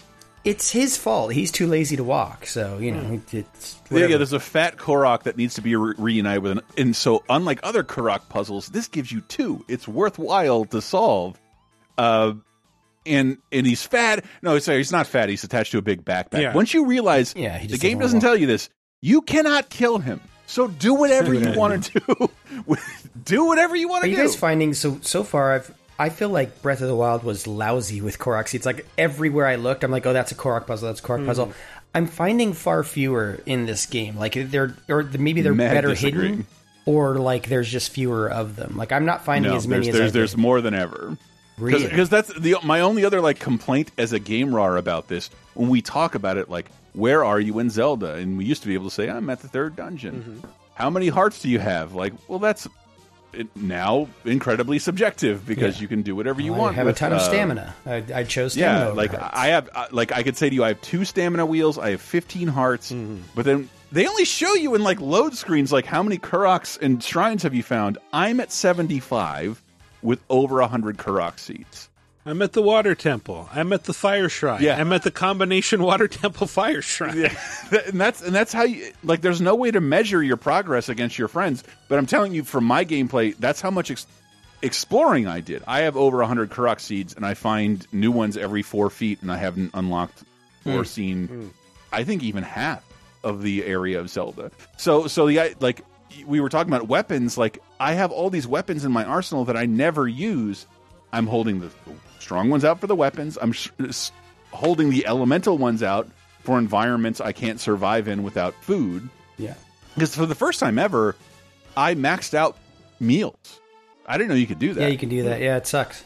That's actually one of my big complaints is there's some quality of life stuff. So the Korok seeds, again, you need them to expand your inventory. And a lot of my issue with the weapon degradation isn't that the weapons break. It's that it only, when you start the game, it only lets you hold like 4 or 5 at a time. And so because they break so quickly, it kind of sucks. It's like, okay, I'm spending a ton of time in the menus when I shouldn't be. And I'm doing that this game just like I did Breath of the Wild. And that's just part of the problem with these systems is like I'm either in the menus, getting ingredients to cook. I'm in the menu, even it's not really a menu because it's in the gameplay, but like when you're fusing shit to your arrows before you shoot them, right? It's genius that you can do that at any time, but it's like I spend a lot of time like I don't know why there's not an option if I step to a fire like I want to cook this meal. Yes. Why do I have to individually select? Grab each ingredient. Yeah. The thing they fixed is that like you can look in your if you hit a button in your meals, you can see what recipe makes what. You couldn't even do that before. No. You had no idea. Or here's an example. I don't know why every time I fire off an arrow once I've infused one, they don't give me an option of like, hey, I want to keep shooting fire arrows. Like every arrow I have to infuse. There's no like, okay, hold this button and you'll keep shooting off that type of arrow. They let you sort by sort what you can infuse to an arrow in 3 different ways, but they're all not very convenient. Yeah. One's by power, one's by frequency used. That's the best one I found thus far, but that as a gameplay design, that will prevent me from using other things by making... Because sometimes if you switch from like sort by type, I'm underground, I want to use a bright bloom, and I might want to use some fire or bomb against this guy. It is literally 200 swipes. Yeah. 200 fast swipes to get to that, to where it feels silly. But anyway, we could go on for hours. I suspect you'll be hearing us talk about this game again sometime this year, but we should probably... It's in the top 3 best games I've ever played. I've played dozens of hours. No other game this year will ever beat it in terms of quality. I thought it was fascinating looking at this Japan's 7th highest in history launch of any game. The game's already sold, I think, 12 million units or 10 million units in like 10 3 million days. units last we read. Wow. But because if you haven't heard us say that before, Zelda's something people like us like, and Zelda's something we all like and cherish, but it's never the big system seller for any Nintendo platform. And this has rivaled a Pokemon launch. It's gotten Famitsu's like the 7th ever perfect score, and this is massive. And if Breath of the Wild, despite your complaints, anybody's complaints, not just Matt and Michael's, if it was so easy to do, you think we would have seen a ripoff in the last 6 years, and we haven't. That's how hard it is to fucking make. Impact. And Genshin Impact. Yeah, we've seen it. No, we've seen a few Breath of the Wild likes, but none that have Elden Ring is a Breath of the Wild like. Yeah. Immortals Phoenix Rising a little bit. But like when I think of Elden Ring and what I love about it, and I love the combat. I don't want Elden Ring Souls combat in a Zelda game. I just don't. But what Elden Ring is a series of right-angled walls with cool fights in them. This is like you turn right, that's a puzzle. Turn left, that's a puzzle. Go forward, that's a puzzle. Elden Ring has none of that. There's a billion ways to interact with this world. I don't want to talk about anything else. Michael has his hand on his forehead and his head. No, I'm just scratching my head. This is the best thing that's... Makes me optimistic for humanity in this medium. Like... This game is great. Great. And if I had $1 billion, and I had to say this to a couple friends, what I would pay everyone to do is to play this for 20 hours. Because what I remember always hating about Zelda games, and this is as an adult, it always takes 6 hours to start. Always. Yeah. Mm-hmm. It has a bit of a slow start. If you haven't played Breath of the Wild, this will take even longer to feel like you've started. There is a bit at the beginning that kind of sucks, where like it sends you into a cold area for the first time, and it's an area you have to go to, and if you don't know what you're doing, even if you do know what you're doing, it can be kind of a slog. I found out something. So that scenario, it's like it's a cold area, and there's chili peppers all over the place. So I'm like, okay, I'll cook a bunch of them and make a thing. And I found out the hard way, like, if I eat something else that has effects, it overwrites the effect. The cold resistance will go away. Oh, it does? You can only have one effect at a time. And so there was like a long stretch where I'm like, I'm in an area where there's no cooking pots nearby. I have no more hot dishes. I'm kind of fucked. You didn't have any temporary cooking pots from the gacha machines? No, I hadn't gotten to that point yet because it's you don't have the gacha machines yet. Well, I tried to tell you guys, when you start out the game, don't bother exploring. As with all things, well, I had to explore. I had to get to that third shrine. Me too. I did too, but it was worthless. As with all things in this game, there are always multiple solutions, and I found out later, okay, so you get a lot of sticks in this game. Those sticks can be lit on fire and carried around like torches, and the fire will keep you warm. Yeah. Yep. So if all else fails, that can work. This is my only other hot strat I will give out. This is a free one. You can fast forward if you don't want to be spoiled. In that area, you can use the Ascend ability. There's a pair of snow pants that will keep you warm most areas of the game. Huh, right there. It's like literally we're talking in the middle of the tutorial. It's the opening tutorial. Got to get back there and find those. You guys should have found a great fairy by now, but unlike the previous game, you have to figure out. There's a quest line, the band quest line, right? Yeah. Once you do, I'm like, guys, I have 36 level armor. You start out with like maximum 9 level armor, and I have 36. I can go almost anywhere and to withstand a ton of damage. This fucking game is so goddamn good. Oh yeah, well I used an item dupe glitch to buy all the armor in the game, so fuck you. I cheated. I saw the glitch. I totally used it. It was the first time I was like, I wrote about it and you guys didn't respond. Like, I'm really conflicted. I want to cheat here because rupees are fucking scarce for the first time. Enemies don't drop them. They're hard to find. They're not drops. Nobody drops rupees. Those are the things in chests a lot of the times. Actually, they're never in chests. They're only quest rewards. There is a lot of vendor cruft that you can sell to merchants. Totally. Like, topaz. What am I going to do with this? I'll sell it. Yeah. But if you fortify your shit with topaz, you could you look at the menu, which took me a while. It's like fuse ability. You will add like 9 ability to your weapon, which is crazy, especially if you have like a 20, 30 level ability. Anyway, yeah, it rewards the things people are frustrated about are the game politely telling you like, maybe this isn't what you should be doing. Try playing around a little bit. Yeah. And you have hundreds of options to play around. The game wants you to make like your girlfriend in college and experiment. Try everything. Yeah. All right. Well, that's enough Zelda for now. We'll probably talk more about it. I disagree. I'll never stop. I know. Maybe we'll do a spoiler cast. I'm dozens of hours into this game. I'm nowhere near. I haven't even started the main missions for the most part. All right. Well, let's move along to...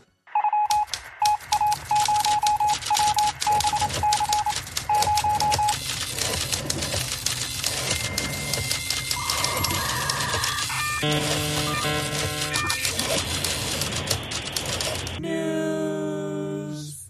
We totally called this one. So Mortal Kombat 12 was revealed this week, and it is, I think the one thing we didn't call, it's called Mortal Kombat 1. Yeah, but that is actually the title.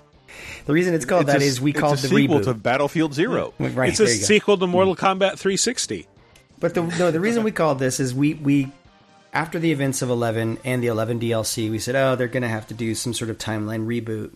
And luckily, though, it's a reboot, but it's still a continuation of the story from 11, like after the events of 11, because the trailer is basically Liu Kang is Kronika now. He's the time god of thunder and fire and time and all this shit, and he has recreated existence. And the whole trailer is about, like, you can choose to fight or you can choose to be peaceful, right? And then there's a big thing happening. Didn't take it like that. I chose it was you can choose your alliances or no. Every scene there's no peace in Mortal Kombat. Go rewatch the trailer. Every scene they're either being peaceful or someone will have like a look at a weapon. They're affiliating alliances who you will be fighting with. I think I watched it a couple more times, and what I think it's saying is that like so Liu Kang has recreated the world.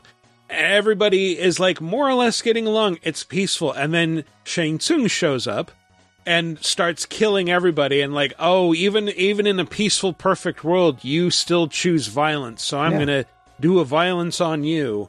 What's the tagline? The tagline at the end was like, it's in the blood or it's in our blood or something like that. And so I'm excited. The other exciting thing, this is coming in September. So it's wow. Yeah. It's right around the corner. 4 months after Street Fighter 6, by the way. We are getting Mortal Kombat 1, but I am so excited. So yeah, look forward to that one. And I'm glad we called it. This is a bit of a weird one. We talk a lot on the show about online games and what happens and when they get delisted eventually or the servers get shut down. This is especially weird because this is an online game that you most likely got for free as part of Nintendo Online. So Pac-Man 99 is getting delisted. Great. Yeah. They announced so like it will no longer have the thing that makes it cool, the Battle Royale mode, the online functionality is going away. I guess there's always been an option. I just never did this. You can buy that game even if you're a Nintendo Online subscriber. Like there's like extra modes you can buy, even like offline modes against CPU. So they made it clear like you can buy it and still own it, but it will no longer be part of Nintendo Online. You'll no longer be playing real human opponents. It'll only be CPU when this happens. I want to say like the takedowns are coming in like October or something like that. So you still have time. But it's so weird because this game was like one of Nintendo's justifications for why people should pay for Nintendo Online, right? Yeah. And I think they've added enough since where they no longer need it, but it still sort of feels weird that this is like, why is this getting delisted? If you want to play Decap Attack on your chest. Do I ever? Yeah, I mean, because other than this, they had the Mario kind of version, which was cool. 35. Yeah. But yeah, I just kind of wonder, like, was this a licensing thing where they no longer wanted to pay Namco Bandai? Was this just a player thing? Like, not enough people were if you online? remember, Nintendo isn't really fucking around with sign up for this and play it forever. It's like sign up for this and like this will temporarily be here and it will go away, up to and including Mario 64, 3D All-Stars. Remember? Like they gave it a limited window. That was weird. I'm not sure that's the best strategy to go with, but you know, whatever. Try it out, Nintendo. I'm always wrong when it comes to you. Yeah, the Disney Vault strategy for video games seems like I'm an always odd wrong. choice. Yeah. But, Coming soon to the Disney Vault. Something 40 years old.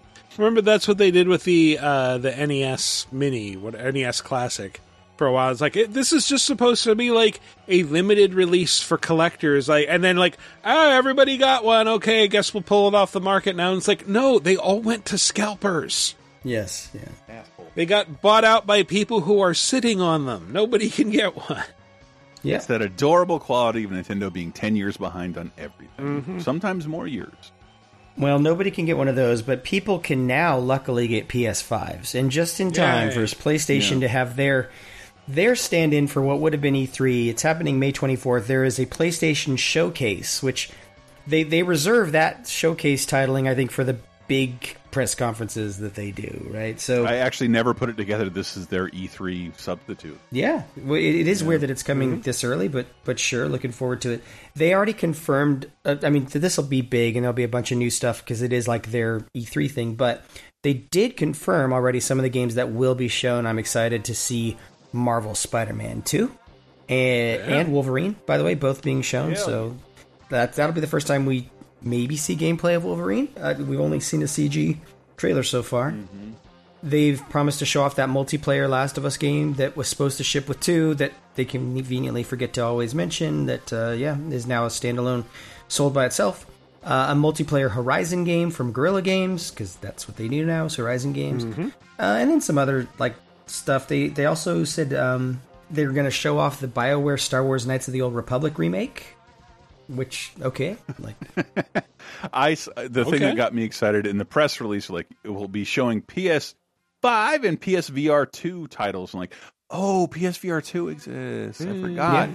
So I hope their announcement is a Nintendo 3DS long bow and a fucking half price cut, because otherwise I'll never touch this thing. Yeah. I think 350, 250. That's like my limit. I traded in a bunch of stuff and got a big bundle, and I still didn't pay more than $400 and got every killer app on that system. Sorry, more than $400. Get fucked. No one will ever adopt it. $550 for the bundles? Like, or it was $600 for the bundle with the Horizon thing, right? I think that might be $550. I think it's like $600. Yeah, no, I think you're right. It's a lot, because I think $500 is. Or $550 is base for whatever you need for PSVR 2. It's more than the system itself. Yeah, considerably more, like more than $100 more.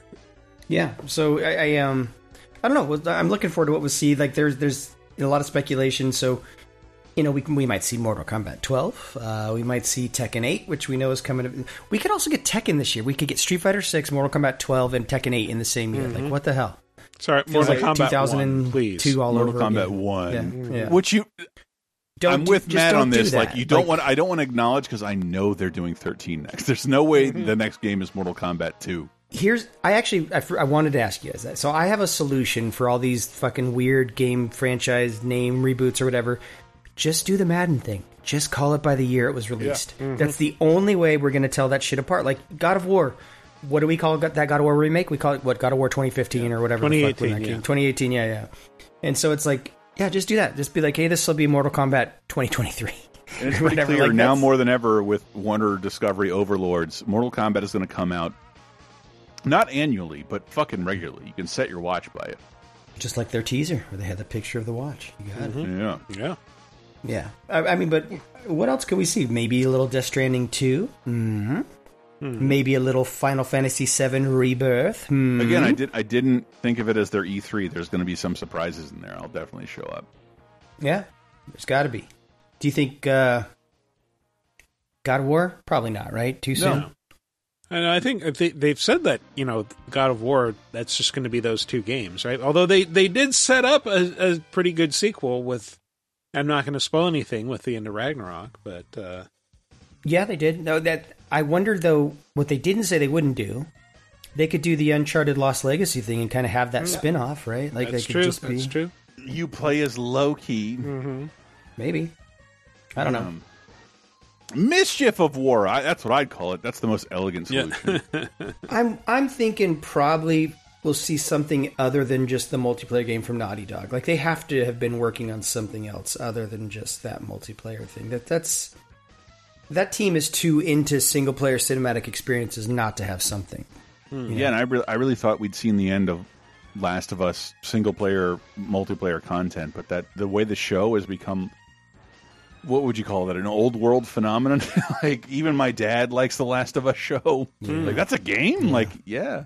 Yeah, there was no hit Jack and Daxter or Uncharted TV franchise, so they might get dragged back. Or how can you not? It might be one of those things where it's just like, look, someone has to make it, even if Naughty Dog doesn't want to. We'll just pull in some other developer, do like a BioShock 2 kind of thing. We'll have 3 publishers on this game. Yeah. So, Sony is nature's healing, the industry's healing. Sony's having their E3 stand-in. Activision Blizzard announced that BlizzCon is coming back in the flesh. We are having an in-person BlizzCon later this year. I think they said, November of this year?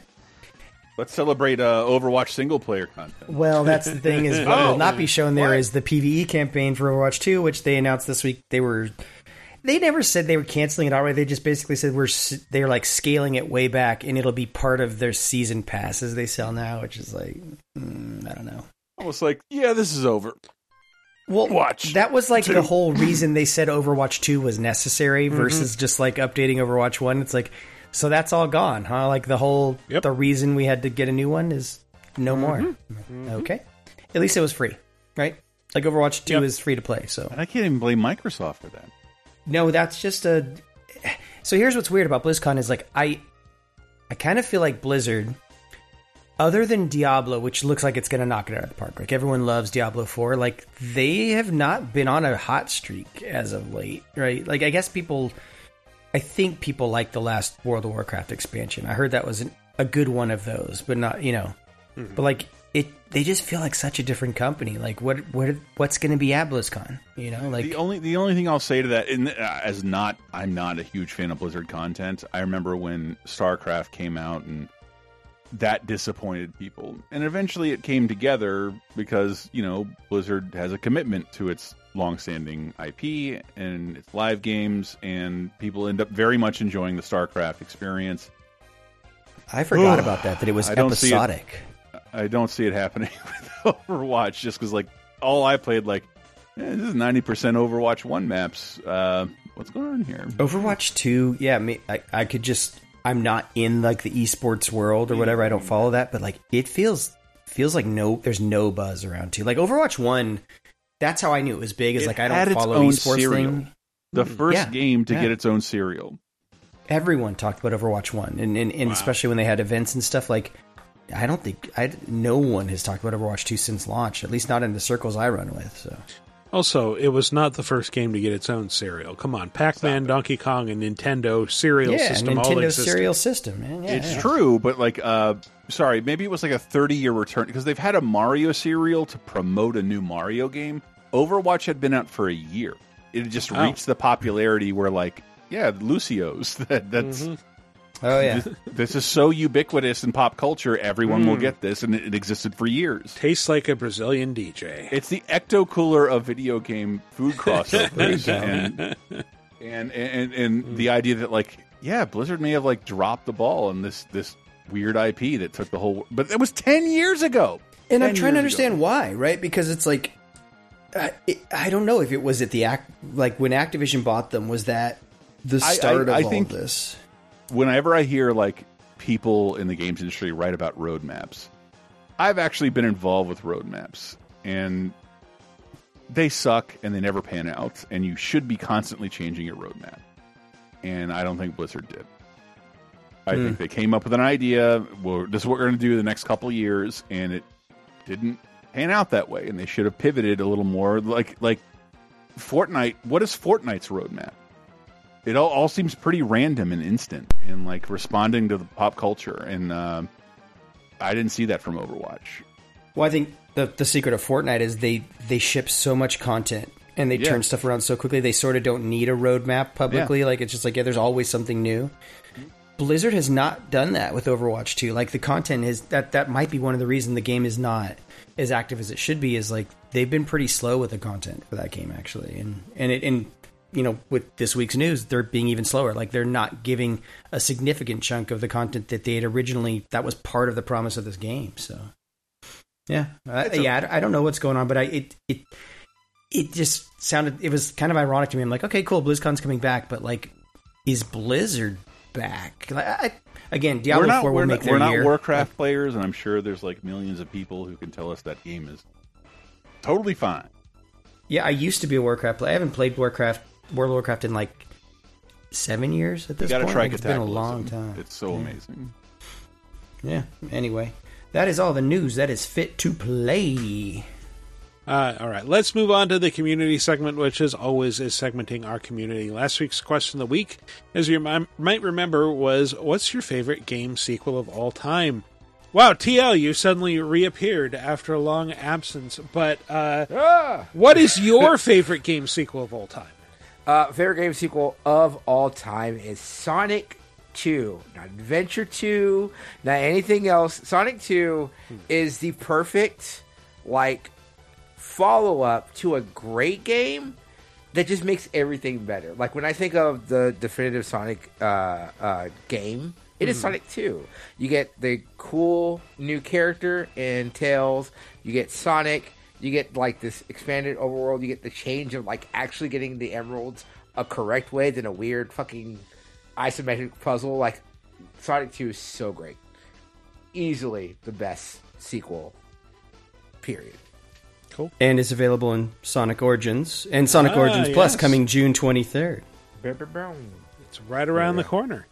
Well, on VideoGameApocalypse.com, first to answer was Justin McIntosh, who says, Pikmin 2 was a sequel that improved mechanics of the original, added new challenges, and kept the correct elements that made its predecessor fun. Instead of being a lone astronaut collecting machine parts, you could now split into groups to find amusing treasures. Ooh, amusing. Even though Pikmin 3 was fun, I felt like it was missing the humor. Maybe I just matured due to the multiple years between releases. I feel like Michael wanted to rhyme something with manure because he hates Pikmin. No, but no, I was just making fun of the use of the word matured. I'm said the it in a more furthest thing from a mature Pikmin way. hater, but I've never felt a franchise that like, hey, I like this. I don't love it, and I don't care about a sequel. I really hate the idea that my Nintendo Online voucher might go to Pikmin 4. Let me tell you about a little game called ARMS, then, Chris. If I may. Could have bought ARMS. Yeah. No, Pikmin, I definitely felt like kind of peaked at 2. Like 3, I played and enjoyed, and I'm like, it didn't really feel like it was pushing anything forward. I'm anxious to see what they do with 4. If anything, what I hope they do is draw inspiration from Tinykin, one of the best surprises from a few years ago, of just like, it's Pikmin, but inside in kids' rooms. It's basically, kind of your childhood fantasy of shrinking down and being a tiny creature and exploring. So. Let's see. Vocalic says Borderlands 2. Much like Assassin's Creed 2, Borderlands 2. This is a recurring theme, by the way. A lot of these answers took everything that was good about the first game and made it better. The enemies were more complex, the environment was more interesting, the story was more than a few audio messages and a lot of reading, and my god, the guns became so much more unique and fun. It also has the bonus of being the last game I ever discovered from a magazine. The Borderlands 2 reveal issue of Game Informer almost took my breath away when I opened the mailbox and saw the cover. Wow. Magazines. Oh wow, magazines. Oh wow, magazines. I said mag on accident. Yeah, you did. Make America great azines. Strothman says, Mass Effect 2 is not only my favorite sequel. Oh, dude, damn, that might be the best one. It's my favorite game of all time. I was so hyped for Mass Effect 1 and tried playing it multiple times, but never made it more than a few hours. This is my story. Never made it more than a few hours because of the clunky combat and copy and paste quests that failed to hold my attention. ME2, however, had me hooked from the start. The updated combat, the streamlining, the new characters, the loyalty missions. It's a game I get completely lost in. I played through it in 7 times, each run using different powers and different weapons to make different choices. But I've never beat the first one. That's wild. Totally with you. The first one I hated, and I love saying everything. The worst thing I've ever built in Tears of the Kingdom is better than the Mako in Mass Effect 1. It is it's such a shitty fucking car. The Mako physics were a little weird. They were awful. Ira Humphrey says Street Fighter 2 has to be one of the greatest video game sequels of all time. I have to agree. Yes. That game was so successful it nearly expunged the memory of its predecessor from our collective consciousness. Street Fighter 1 was dealt such a crippling blow by its older brother that it actually forgot its own name, went into witness protection, and tried to re-enter society as Fighting Street on the TurboGrafx. So good. There have been a ton of great sequels in gaming, but none that made the original change its identity. I never thought about that. Like, what if Capcom just don't call this Street Fighter? No one wants this in the series. Honestly, I think the reason none of us thought of Street Fighter is because 2 felt like such a different game. I never played Street Fighter 1. Like, I never saw Street Fighter 1. No, and I played it years later and went, oh, well, I'm glad I started it too. Because that was garbage. Did you ever see the original cabinets that had the pressure sensitive? Yeah, the big pressure sensitive buttons that you would actually punch? Please watch the monster movie Hood Movie Juice with Tupac Shakur, because that's somehow a central analogy to the plot. They play Street Fighter 1 before they murder him. Just watch that movie in general. It's a great movie. I love it. You got the juice now, man. Freeze frame. Let's see. From the Twitter, Bongo McNulty says, any answer that isn't Portal 2 is the wrong answer. It expanded on everything that made the first game great, but also kept the spirit of the original with its fine-tuned puzzles and razor-sharp dialogue. Ranks as one of the best written and designed video games ever. Every time I see a Half-Life 3 story, I roll my eyes. What do you want from Half-Life 3 that's not delivered in 8,000 other games? But then Portal 2 is this is why Valve could be one of the best developers that's ever made. Ever existed. Portal 2 is so good. And I played it recently because even on Xbox 360, the multiplayer mode, which is another Portal game in and of itself, is still available and intact. Yeah. It's over 10 years old. Well, even what was the Portal game that came out for the Steam Deck? That's basically a tech demo. It's desktop simulate, something like that. It is fantastic, and everyone should play it whether or not they have a Steam Deck. If you have a PC, you can just grab it on Steam, and it's a lot of fun. I only game on my Sinclair. I mean, Valve can't count to 3, but they certainly know spin-offs. They can do a hell of a spin-off. Half-Life Alyx, amazing. Is this Shy Guy Fieri? Yes, sir. First, a shout-out to Mario 3, Sonic 3, and Knuckles, Kirby's Adventure, Street Fighter 2, Mortal Kombat 2, and Paper Mario 2! That's 1,000-Year Door. However, my pick, and I'm going to choose something that feels a little more subversive, Super Mario Sunshine. Wow. Again, which, by the way, Nintendo remastered last year, and you allegedly can't buy. Totally buy it. It was a strange follow-up to Mario 64, but I love it. Flood gives Mario cool new moves that allow for fun platforming and more verticality than usual. And there is something satisfying about power washing the island. Isle Delfino is a great setting. It might be the best Mario setting. That's Chris's notation. A great setting that I like how it feels like a cohesive world. That you can often see other levels off in the distance, giving players a clear view of where locations are in relations to each other. And yes, the story is weird, but I like when Mario is weird. Nintendo clearly doesn't, though, which is why references to Sunshine are as rare as references to Super Mario Land. My notation, very incorrect. There's tons of representation for Isle Delfino. Play Smash. Or the first 3 Paper Marios before Nintendo took all the fun weirdness out of that series. But here is my T.L. Foster level of blasphemy. After playing through 3D All-Stars, I think I like Sunshine better than Galaxy. Galaxy is still great, but it's much more linear and not nearly as interesting. Yeah, I said it. Come at me, bro. I am inclined to agree with you. The exact same situation after 3D All-Stars. I'd never played Sunshine again since the GameCube. It was the more... they look so similar, other than you can see the patterns of Mario's denim in Galaxy. That's how you know they're from different generations. You couldn't really tell that in the levels were more interesting, more fun, more weird in Sunshine. Sunshine's a game you should fucking play if you've never played it. Yeah, it gets a bad rap. People are wrong when they say it's a bad game. It's very good. There's a bunch of the coin collecting stuff, like that shit is dog shit, and I hate it. And Galaxy eliminates that. I'm glad it's not there, but that's only one thing that I prefer over Sunshine. Sunshine is delicious. Always loved it. Right. Well, we have a couple of video responses. First is from Full Install, who says, "Hey guys, it's Tom here once again from YouTube channel Full Install in some random English woods. Question of the week: what is your favourite game sequel? What kind of question is that? There is too many, but I'm going to try and narrow it down to say that for my pick anyway, it has to be a sequel to an original title, because otherwise it then becomes what's your favourite entry in a franchise, and that could be anything. Rosie, come on, out! Oh god, the dog is in some bog water. Come on, dickhead. There she comes.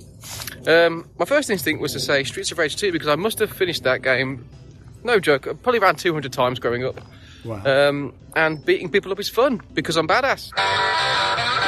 No. It's funny, because I'm about 35 hours into Tears of the Kingdom, and that is a really strong contender, but, I'm 36 this year, and I've been gaming since I was, I think, 2 years old, so looking back over my catalogue of memories, I think it has to be Monkey Island 2 that takes a spot for me. I used to complete that game every single day. Shit. I used to alternate between that and Metal Gear Solid. I'd play one in the morning, one in the evening, and then swap them around for the next day. But I love everything about that game. It still holds up, after all these years. It's the humour, the art style, the writing. It's just perfect. It's a perfect sequel to a game. And when they re-released it, that HD collection added the director's commentary. That was fantastic as well. So yeah, that's going to be my pick. I still haven't played the new one they released. I really should get on that. But yeah, Monkey Island 2. That might be my favourite sequel ever made. Although possibly Tears of the Kingdom, but we'll see how that goes. Anyway, guys, catch next time.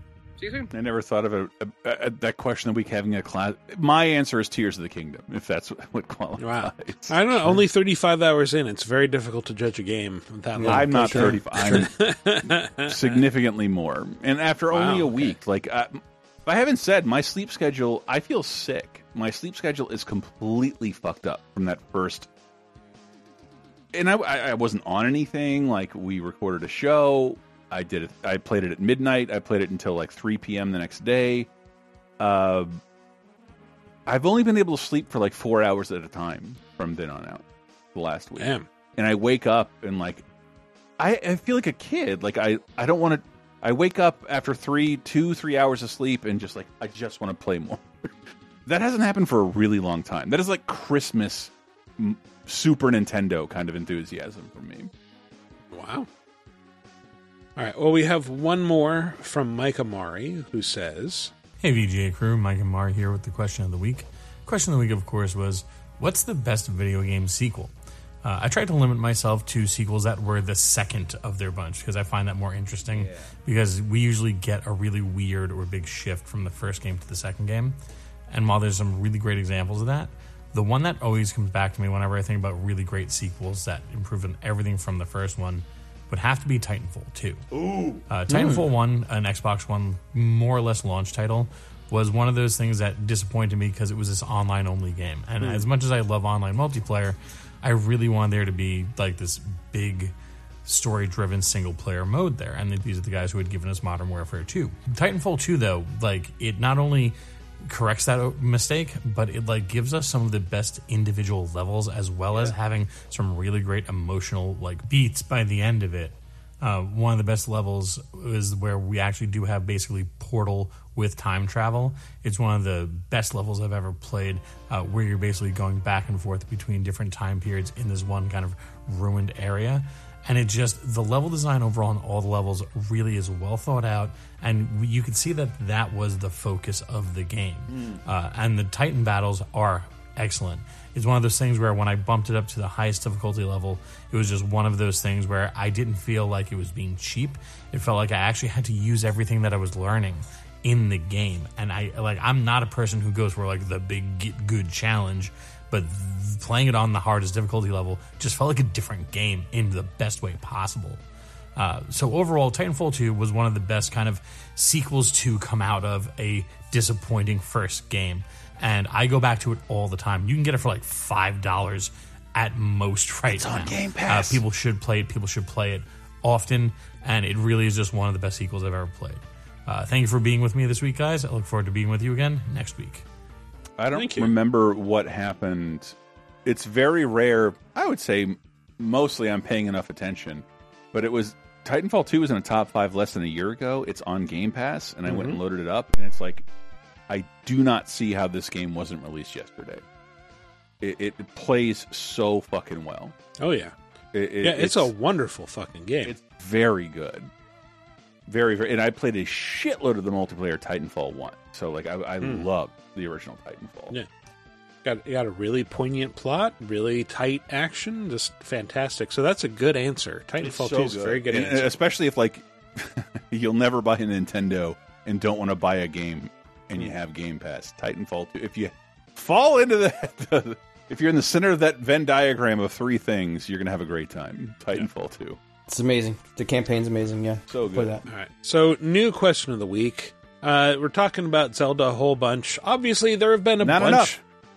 It was enough for a start. Oh, I love it so much. We can talk I want to more know about it so later. much about your experience. Every time we talk offline, like I didn't fucking know that. I didn't know that. Holy shit. Like Michael did something mildly different. Matt tried something I never thought of before. Fuck, it's so cool. Yeah. So there have been a lot of versions of Link over the years. Who is your favorite version of Link? For a long time, my answer would have actually been Zelda 2. Like, I liked that teenage version of Link. Like, that fueled a lot of my imagination as a kid.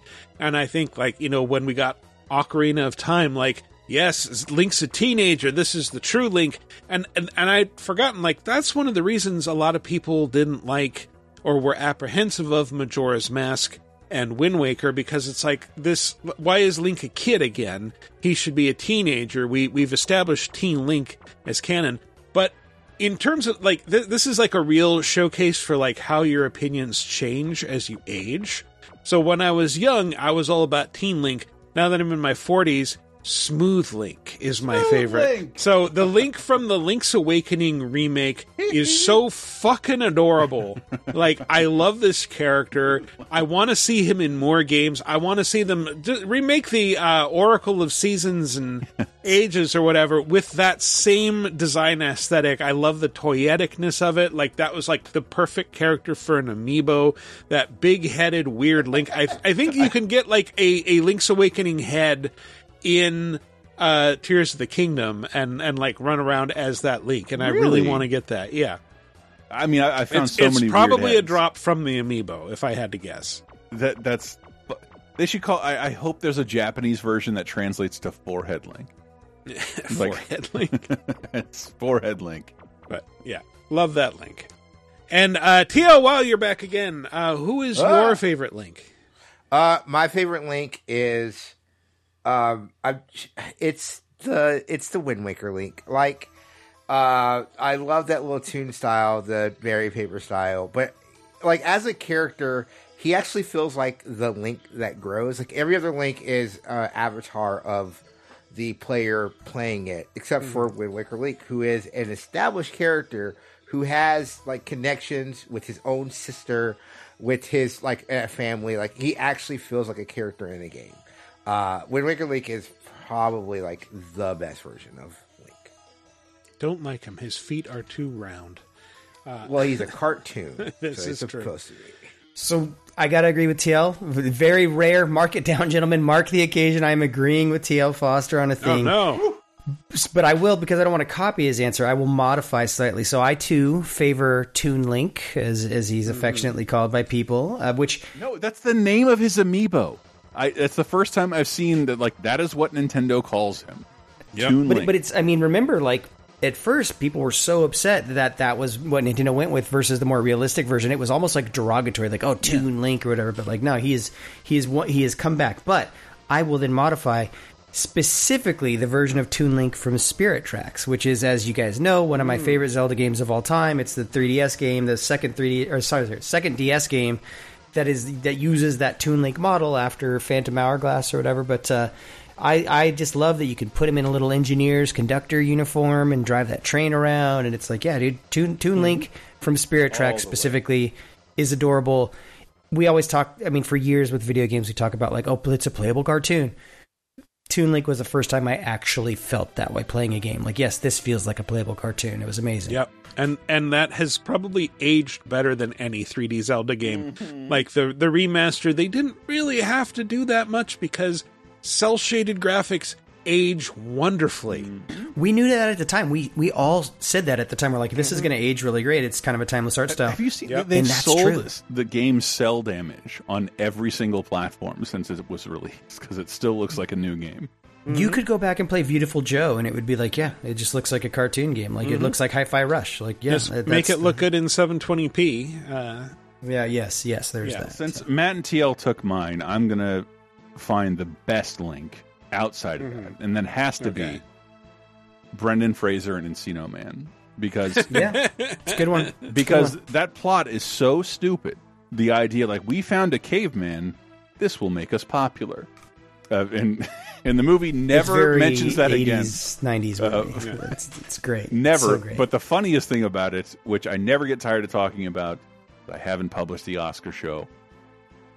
Did you think Brendan Fraser 30 years ago would be like, I'm going to win an Oscar someday, unless Short Round, my co-star in Encino Man, gets nominated too? And then he did. Oh, man. And we had 2 Encino Man cast members taking up 2/5 of the Oscar nominees. Never would have thought. It's so dope. Yeah. Oh. I will say, while I don't particularly like Skyward Sword, that is a really good design for Link. I really like the Skyward Sword costume, basically. Okay. Yeah, that is a good way. I want to unlock that in Tears That's of the the best form of Stockholm Syndrome I've seen this episode. But yeah, like, it was a tough question for me because, like, Link, even his name, like, he's just whatever you want to be. And he's never been more flavorless than in the new game. He doesn't talk. He doesn't express anything. He doesn't want anything at all. That's true. He's just an avatar for you and your ambitions. Yeah, like I said, previous episode, where's the Zelda movie? That medium has nothing to offer this franchise. Nothing. Nothing. Link isn't a person. Doesn't want anything. No, they'd have to make it like, what was that movie that was all in first person, Hardcore Harry, That where movie's like, the great. audience is the character. Jesus Christ, Michael, why don't you work in Hollywood? I would totally Why not? totally watch that movie. Especially now that I know I can fucking fuse a cannon to a goddamn boomerang. Which, by the way, like, I was yelling at my friend, you should play this game. He's like, look at this clip. This isn't a Zelda game. I'm like, I can't argue that. If you have not seen the cannon device, the Zonai device, you have a rocket launcher in Zelda. Damn. There's now a rocket launcher if you fuse it to like a long-range weapon. Rocket launchers are now in Zelda. It's fucking crazy. Yeah. Sorry. Can't wait. Got to get to that. So, all right. What is your favorite version of Link? Let us know. Go to videogameapocalypse.com. Answer into the comments for episode 524. Alternately, you can visit us on Facebook, the official LaserTime community. There'll be a thread there where you can answer, or ping us on Twitter at VGApocalypse, and we will read the answers on next week's show. Anyway, that's been our show. Let's go with some plugs. TL, once again, where can people find you? You can find me on Blue Sky at tlfoster.bluesky.com. I got one of them codes, baby. Nice. Hook a guy up if you get invites. As soon as I get invites, I got you. Turbo Bison on Twitter. You can listen to podcasts that I do live from the pool house. You can find it anywhere you get podcasts. Welcome to the thing. You can find it anywhere where you get podcasts. Do those shows. Enjoy doing those shows. Enjoy doing this show. So you find me on the internet. That's where you can find me. Or no, I'm being sucked away again. What else we got? Chris? 30-2010 this week is one of our longest episodes ever, which I would never normally promote, but like I am playing Zelda and I am in need of longer podcasts. It is not only so fun, talking about television and the media landscape. From 1993, we found this weird Disney device, which is Disney Plus 20 years ago. And then in 2013 is the first time ever, more people cut cable than didn't. Like the cord cutter thing. 10 years ago is when that started happening. And the way we know the media landscape now, who the fuck would sign up for a $200 subscription who isn't rich? I don't know. We brought it up with the Trump on CNN thing, like, how dare CNN do that? And like, what is CNN supposed to do? They'll never get another viewer. Never. All they can do is steal from OANN and Fox News. Yeah, nobody. I don't see anyone under 30 wanting to buy cable. They'll never get another viewer. All they can do is play in this awful landscape Rupert Murdoch created, and that's who they'll have to steal viewers from. So, if you're a young person, I'm plugging Steering Clear of televised news. If you haven't noticed, most of it is Anderson Cooper. Like, an article came out, and I'm going to have a podcast about it right now. I didn't do the work. I don't know anything about this. We all read the same thing, and we're just going to talk about it. That's what TV news is. It's gross. And then take your cable money and give a quarter of that to our Patreon. Come on. Cancel your cable. I mean, shit, a quarter. That'd be very generous. You could give a 20th of what your cable bill would be, and we'd be happy. Yes. At $5 or more per month, you get access to all of the cool bonus stuff on the LaserTime network. That's patreon.com/lasertime. So hard to discuss. A prolonged discussion about Brian De Palma's blowout is our latest thing. Yeah, like cancel your CNN subscription and listen to us talk about blowout for an hour. But I promise you, your time will be better spent. Yeah, time probably. and money. Well, as always, you can find us online at videogameapocalypse.com. Follow us on Twitter at VGApocalypse, or follow me personally on Twitter at Wikiparaz. That's WIKIPARAZ. Anyway, that's been our show. Thanks for listening, everybody. We'll see you next week.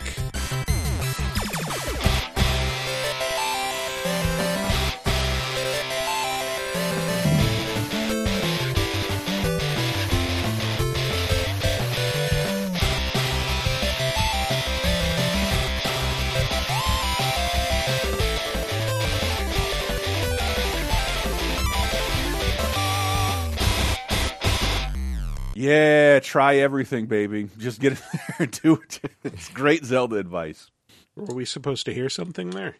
Yeah, I did not hear anything. Oh, it was Shakira's Zootopia Try Everything. It was funnier when he didn't tell him, and he was just like by himself, like, yeah, try everything, baby. Yeah. Disney was like, no. You sounded like fucking. You sound like Telly Savalas when you did that, Chris. You're like, yeah, try everything, baby. All right, what a waste of time. Okay, good.